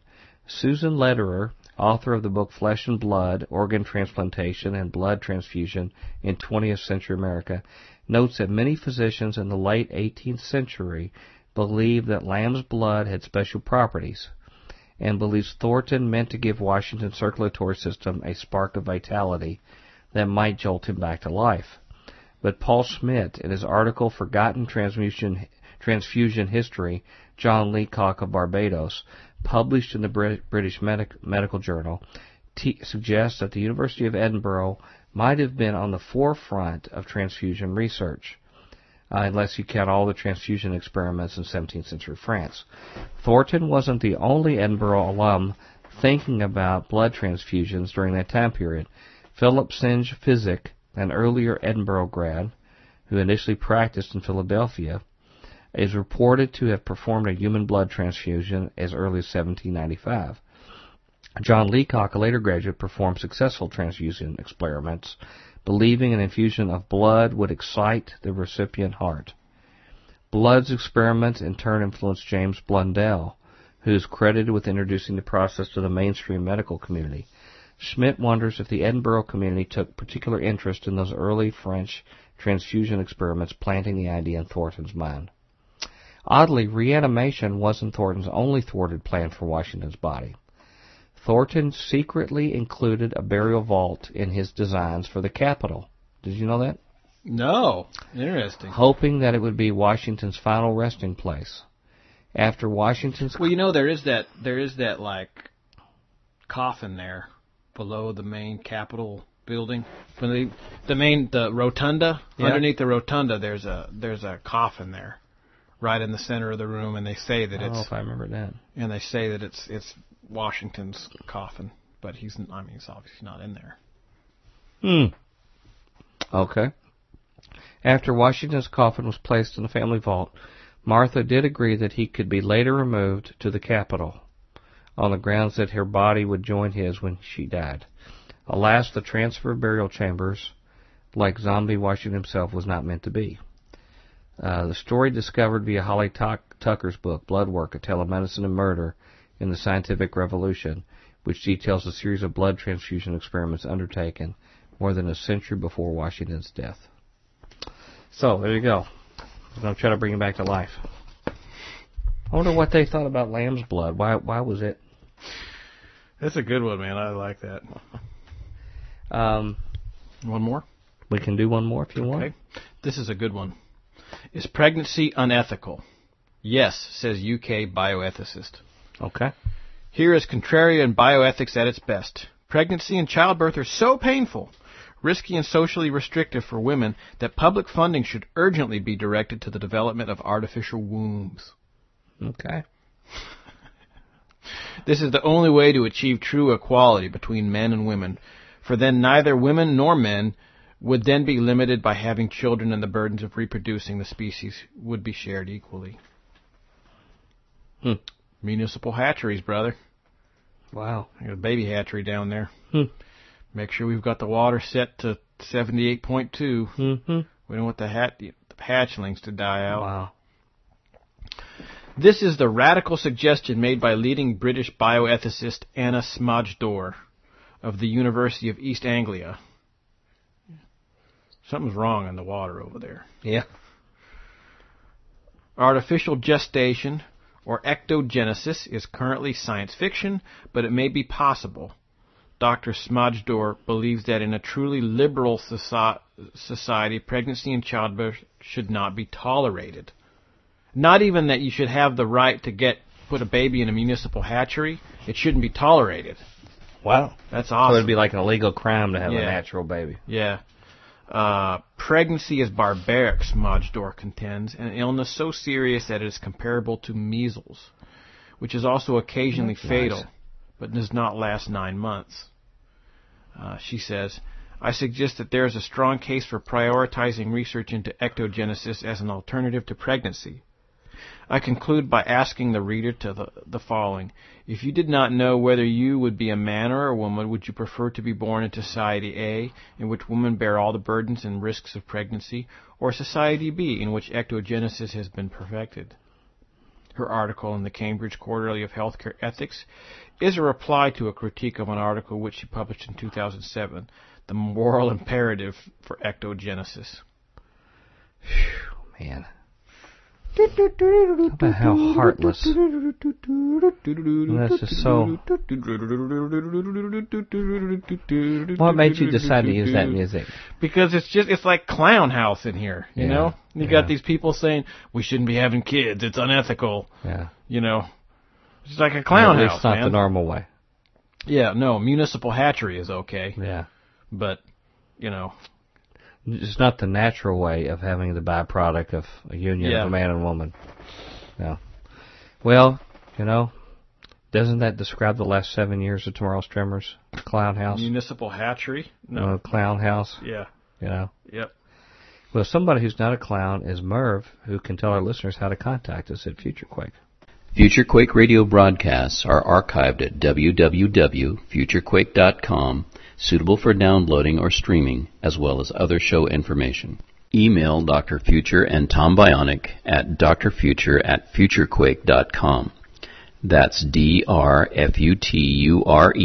at futurequake.com. Tell us your name, city, and radio station or internet, and if we can use your name on air. Comments on the show's topics or guests, or suggestions for future show topics or guests are most welcome. Dr. Future and Tom will discuss selected emails each week during the radio broadcast. No, he's more of a disembodied head. Well, yeah, but a nice one with a nice voice. Yes.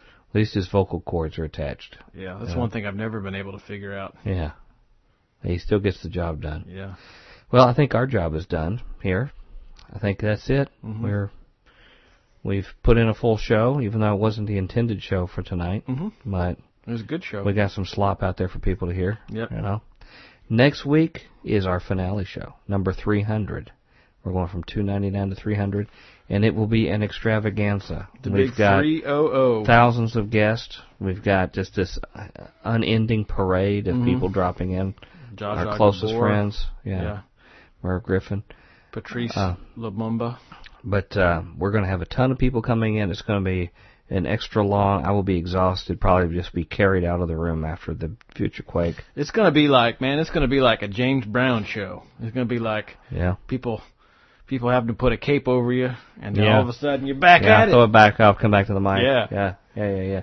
Actually, what I have to do is get this room straightened out so we can put... Well, you got to put everybody in this place, We've got to put 8 chairs in here, just in studio, and then a whole bunch of special callers from around the globe, literally, will be on our show next week for the finale show. Yep.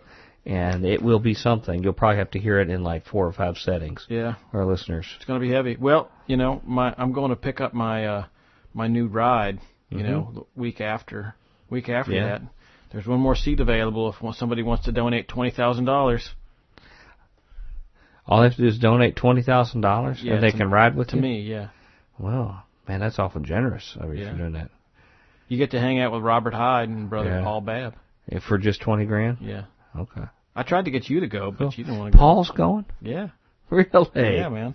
Oh, you going by his house? You just picked him he's up along the way? San Jose, brother. Paul's going. Yeah. Cool. Well, that's cool. You could go, but, you know. Oh, man. That's a long story. I didn't know you'd hold me here right on live radio.